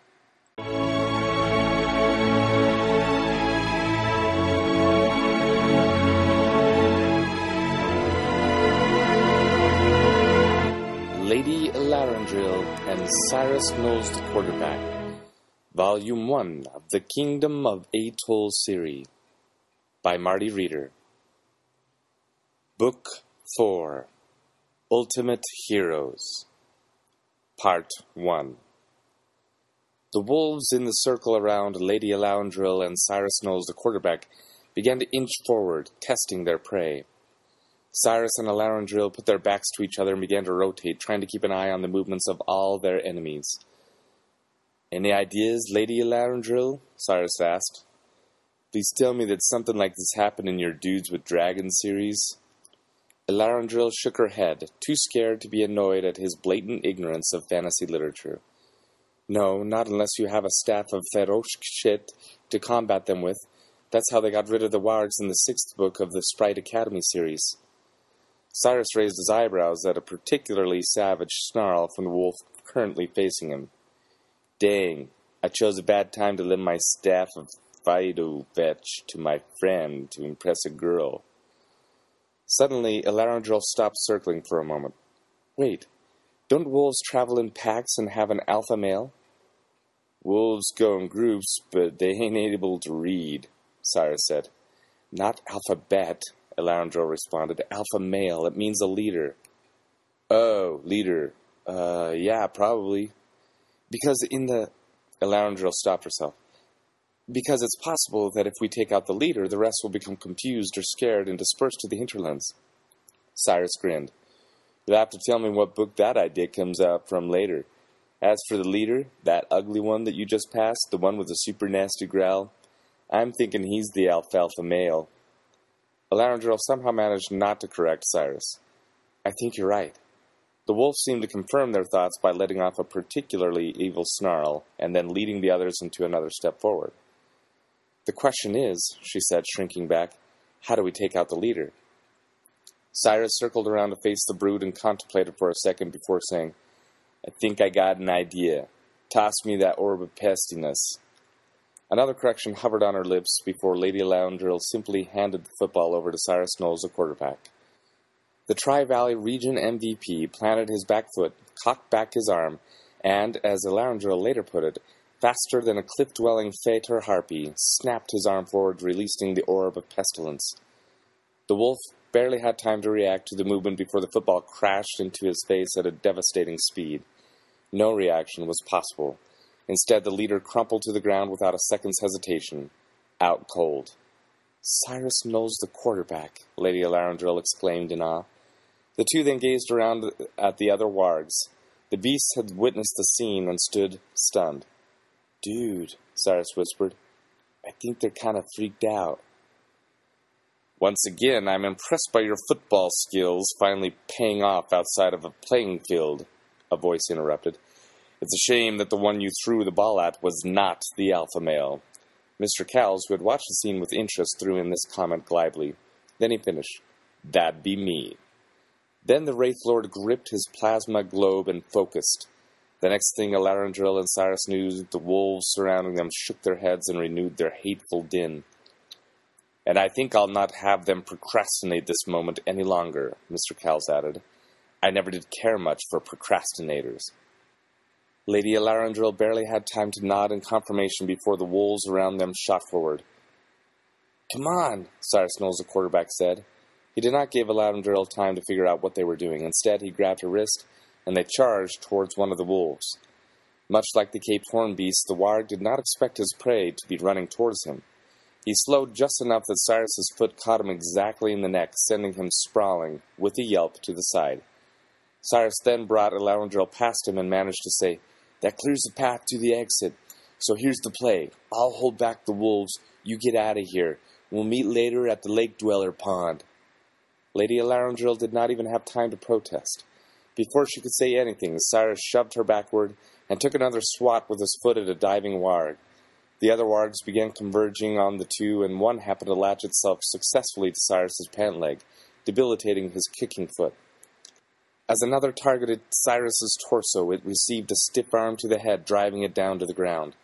At the same time, however, a different wolf flung itself at the quarterback's writhing side. This one would have succeeded in chomping down on Cyrus's vulnerable spot, but it suddenly found itself victim to a large, leather-bound book smashing straight into its mouth. Lady Elaryindril filled in the spot where the warg she just vanquished had dropped, standing next to the beleaguered Cyrus Knowles, the quarterback. I don't like your game plan, she said, swinging her book and striking another approaching warg. Cyrus had finally extracted the wolf on his pant leg with a deft strike from his large hand. You called an audible, he replied with a respectful zeal. As much as the two appreciated this moment together, they also realized that their time was limited. For every warg they struck down, another came ready to attack, and those wolves that had been swatted were already recovering and prepping to finish the job. Any book ideas come to mind? Cyrus asked, just evading some groping teeth while punching away at another attack from his blind side. Nope, Elaryindril responded, permanently denting the back cover of her book with a warg snout. Any football ideas? Cyrus shook his head. Not without a referee of some sort, someone to stop the game and make it a little more fair. As if on cue, the frenzied wargs halted their culminating attack. They all shook their heads, yipping and reeling. They looked around, then one by one shot for the nearest exit, their tails slung under their retreating bodies. Elaryindril and Cyrus immediately looked over to Mr. Cowles, but the physics and astronomy teacher reflected complete bafflement. Still breathing hard, Elaryindril whispered, "What was that all about?" "Too many wargs on the field of play?" Cyrus answered, though obviously just as confused as Elaryindril and Mr. Cowles. "Precisely." A new voice rang out in the chamber. Everyone looked around, trying to locate the voice's origin in the echoing room. "Dude, if this is Vice Principal Miller, I'm going to be really freaked out." "Actually," the voice replied, "it's the last sorcerer of the Order of the Extraction Lodestones." Catching her breath, Lady Elaryindril whispered with fierce excitement, "Down tomorrow."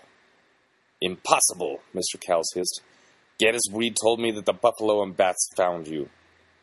"Not to side with Mr. Crazy," Cyrus added, "but it's totally true. I saw those bats coming at you like a blitz of the whole opposing team, plus the marching band."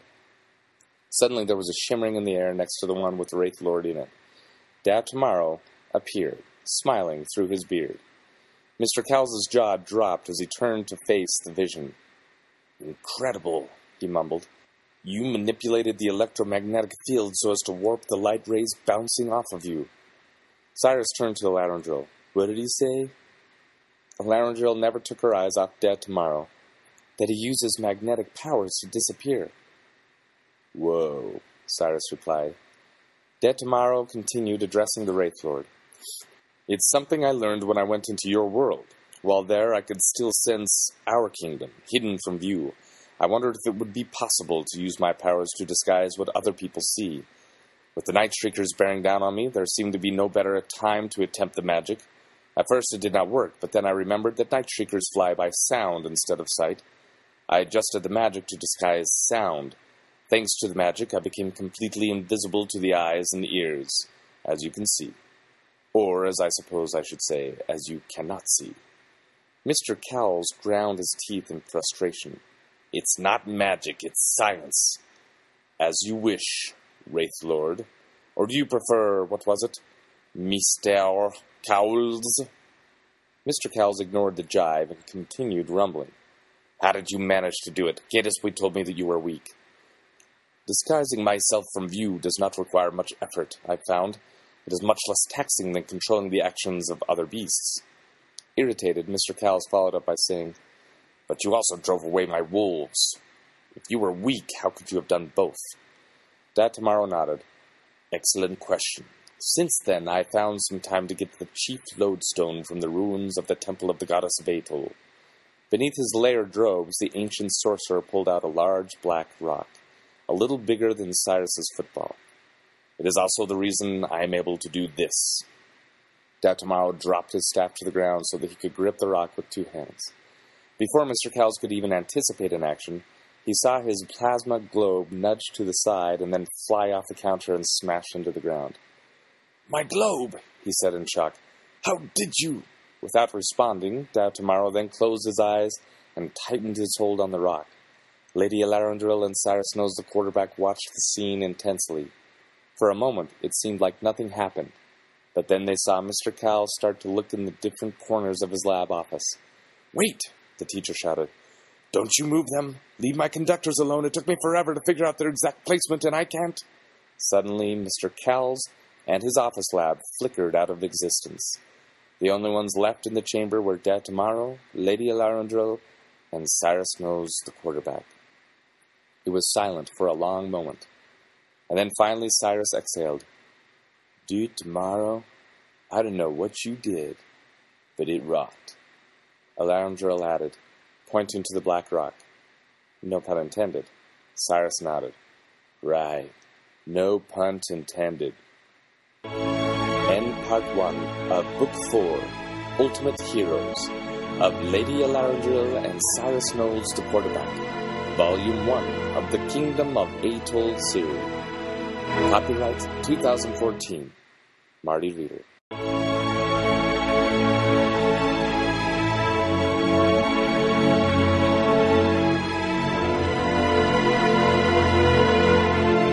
Lady Elaryindril and Cyrus Knowles the Quarterback. Volume 1 of the Kingdom of Atoll series by Marty Reader. Book 4, Ultimate Heroes. Part 2. Datamaro stumbled to the ground, still managing to cradle the rock in his hands. Lady Elaryindril and Cyrus Knowles the quarterback were there within seconds. Datamaro, Elaryindril asked, are you hurt? Through the beard and wrinkles, Datamaro managed to open his eyes and say, I should recover. I'm very weak at this moment. I'd say so, Cyrus remarked. You just took out the Wraith dude with some pretty fancy trick play. They succeeded in getting Datamaro into a resting position while sitting down. He took a couple of deep breaths and seemed to be gathering strength. Elaryindril could not help but ask, So what was the fancy trick play you did? Datamaro's eyes twinkled momentarily. Well, I had been in the room for a while listening to the Wraith Lord speak to you. When he spoke about the connection between our two worlds, I realized that if he could use his powers from his world to effect changes in ours, then I should be able to do the same to his. I reached with my magical powers into the area where I felt his magic entering our world, and I followed it back. I pushed aside his orb of power first. After that, once I found the source of his gateway to our world, I knew that I would simply need to remove their linking points, and his gateway to our world would be removed. So you pushed the electromagnetic field conductors out of range of each other and broke off Mr. Cowles' connection with the Kingdom of Atoll, Lady Elaryindril noted. Datamaro did not understand everything Elaryindril had surmised, but he felt she had covered the gist of it. He nodded. Then what's with the rock thing? Where did you get it, and why didn't you use it against the Wraith guy before? Cyrus asked, observing the black rock sitting on Datamaro's lap. The sage sorcerer looked down at the rock. Sorcerers channel their powers from special lodestones. You can see that I have one in the top of my staff. Datamaro nodded over to his fallen staff. They saw the black stone attached to the top. From these lodestones, we are able to extract and magnify our magic while focusing it on our intended object. That's why you are from the Order of the Extraction Lodestones, Elaryindril interrupted. That's right, Datamaro confirmed, then continued. We've always known that the lodestone with the most powers has been on the floor of the Room of Visions, in the temple of the goddess of Atoll. We have not dared use it because we felt that it made the visions of the goddess of Atoll possible. However, after barely escaping the Night Shriekers and Caped Horned Beasts, and knowing that the wargs were on their way, I felt that the time had come for the chief lodestone to be employed, even if it meant risking the visions that have guided our society for centuries. Centuries? Cyrus asked. He turned to Elaryindril. Is that the half-horse, half-dude thing? That's a centaur. Centuries means hundreds of years, Lady Elaryindril replied patiently. So these guys have been listening to Mrs. Avalon for hundreds of years? How's that possible? I mean, I know it's possible as long as you sleep through the boring stuff, but I mean, like, her visions are from this school year, right? Not hundreds of years ago.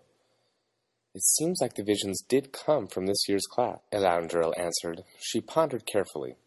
I'm thinking that because this world is in a different dimension, it's possible that the electromagnetic currents connecting them are not necessarily limited by time. So for years and years in the Kingdom of Atoll, people have been getting visions of Mrs. Avalon's lectures from our class this year?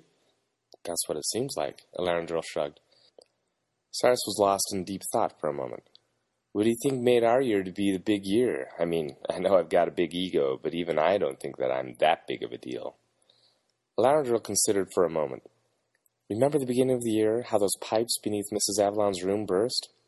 Best day in English ever, Cyrus replied. It took a whole week for them to go beneath the floor and fix everything up, Elaryindril said, thinking as she spoke. And we gotta have class in the gym that whole time. I thought I was in heaven. Elaryindril kept speaking. What if they unsettled a large magnetic rock in the process? That would be enough to strengthen a connection with the Kingdom of Atoll. If it was an abrupt enough action, it might have even caused the connection between the worlds to warp across time. Cyrus squinted. So the worker dudes might have made it happen? Exactly. Datamaro had closed his eyes while Cyrus Knowles, the quarterback, and Lady Elaryindril discussed. They turned back to him. So you went and got the chief lodestone, and then you brought it back to the fortress? Elaryindril asked. Datamaro's eyes snapped open. I made it past the herd and night shriekers with a fair amount of ease, since I was still using my magic to remain invisible. Besides, they seemed confused, I assume from your actions in getting past them. Then I found all of you in the Wraith Lord's vision chamber. I listened in on his discussion with you, formed a plan, and then acted as soon as the warg attack had become too much for you two to handle. Game-saving TD, bro. Cyrus nodded respectfully. Elaryindril nodded as well. It's true. You saved us. She then grinned as she started to realize something. Plus, we thought you had died. That's usually what happens. The old mentor instructs the young protagonist and then dies in a glorious sacrifice, which you did. But then you really didn't die. That, of course, is another great fantasy twist when the old mentor seemingly resurrects. I'm really glad that you fit that pattern, Datamaro. I cannot decipher all that you just said, Lady Elaryindril, but it felt wise and sincere, so I thank you. Datamaro closed his eyes for a long moment before opening them again. Now I think it is time to introduce both of you to the main city of the Kingdom of Atul, so that you can receive a proper welcome for your heroic deeds.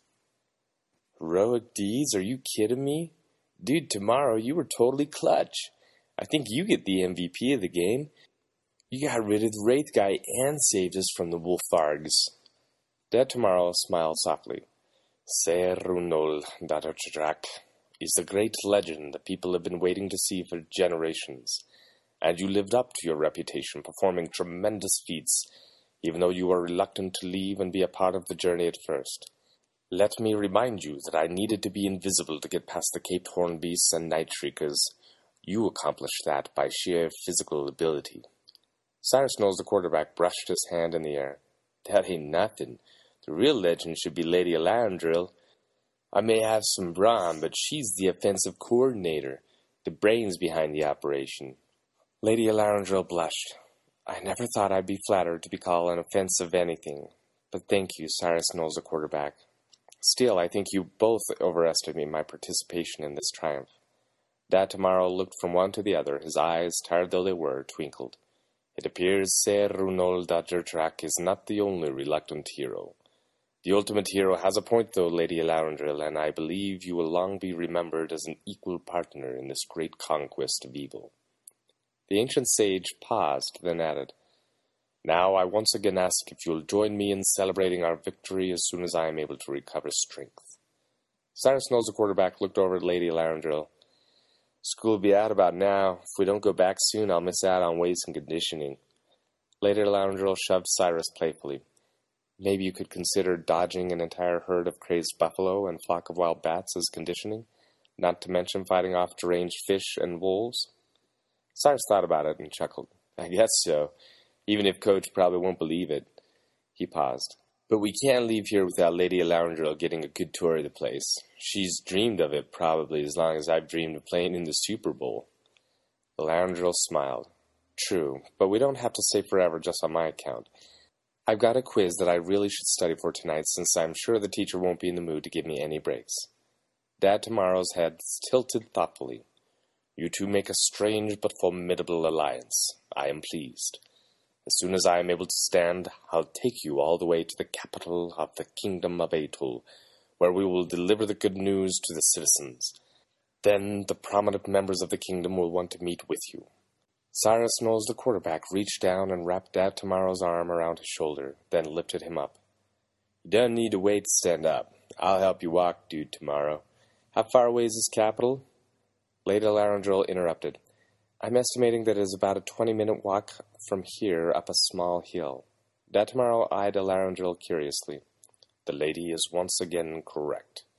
Elaryindril winked at Cyrus and said, Crater City downtown. Cyrus Knowles, the quarterback, started helping Datamaro out of the chamber. You're pretty sharp, lady. After a couple of steps, his face brightened. But I can be sharp sometimes, too. I think you'll agree when I tell you my idea for our English project. Lady Elaryindril fell into step behind the two men. Oh, and what is your idea, oh sharp one? For the project, we can write a story about a fantasy land that uses all the character from the books we were supposed to read this year. Elaryindril pursed her lips. You know, it pains me to say it, Cyrus Knowles, the quarterback, but that is actually a great idea. Cyrus gave a furtive glance over to Elaryindril. My next great idea is that you'll ride it. Lady Elaryindril supported Dead Tomorrow on his other side. Her hand inadvertently touched Cyrus Knowles, the quarterback's, while propping up the wizened man's back. Neither recoiled. Instead, Elaryindril said, The only reason that that's a good idea is because you're a dumb football player who doesn't know how to write for all the gems of the Lower Rockfall Empire. Game over, Cyrus Knowles grinned. End Volume 1 of the Kingdom of Atoll series of Lady Elaryindril and Cyrus Knowles the quarterback. Copyright 2014. Marty.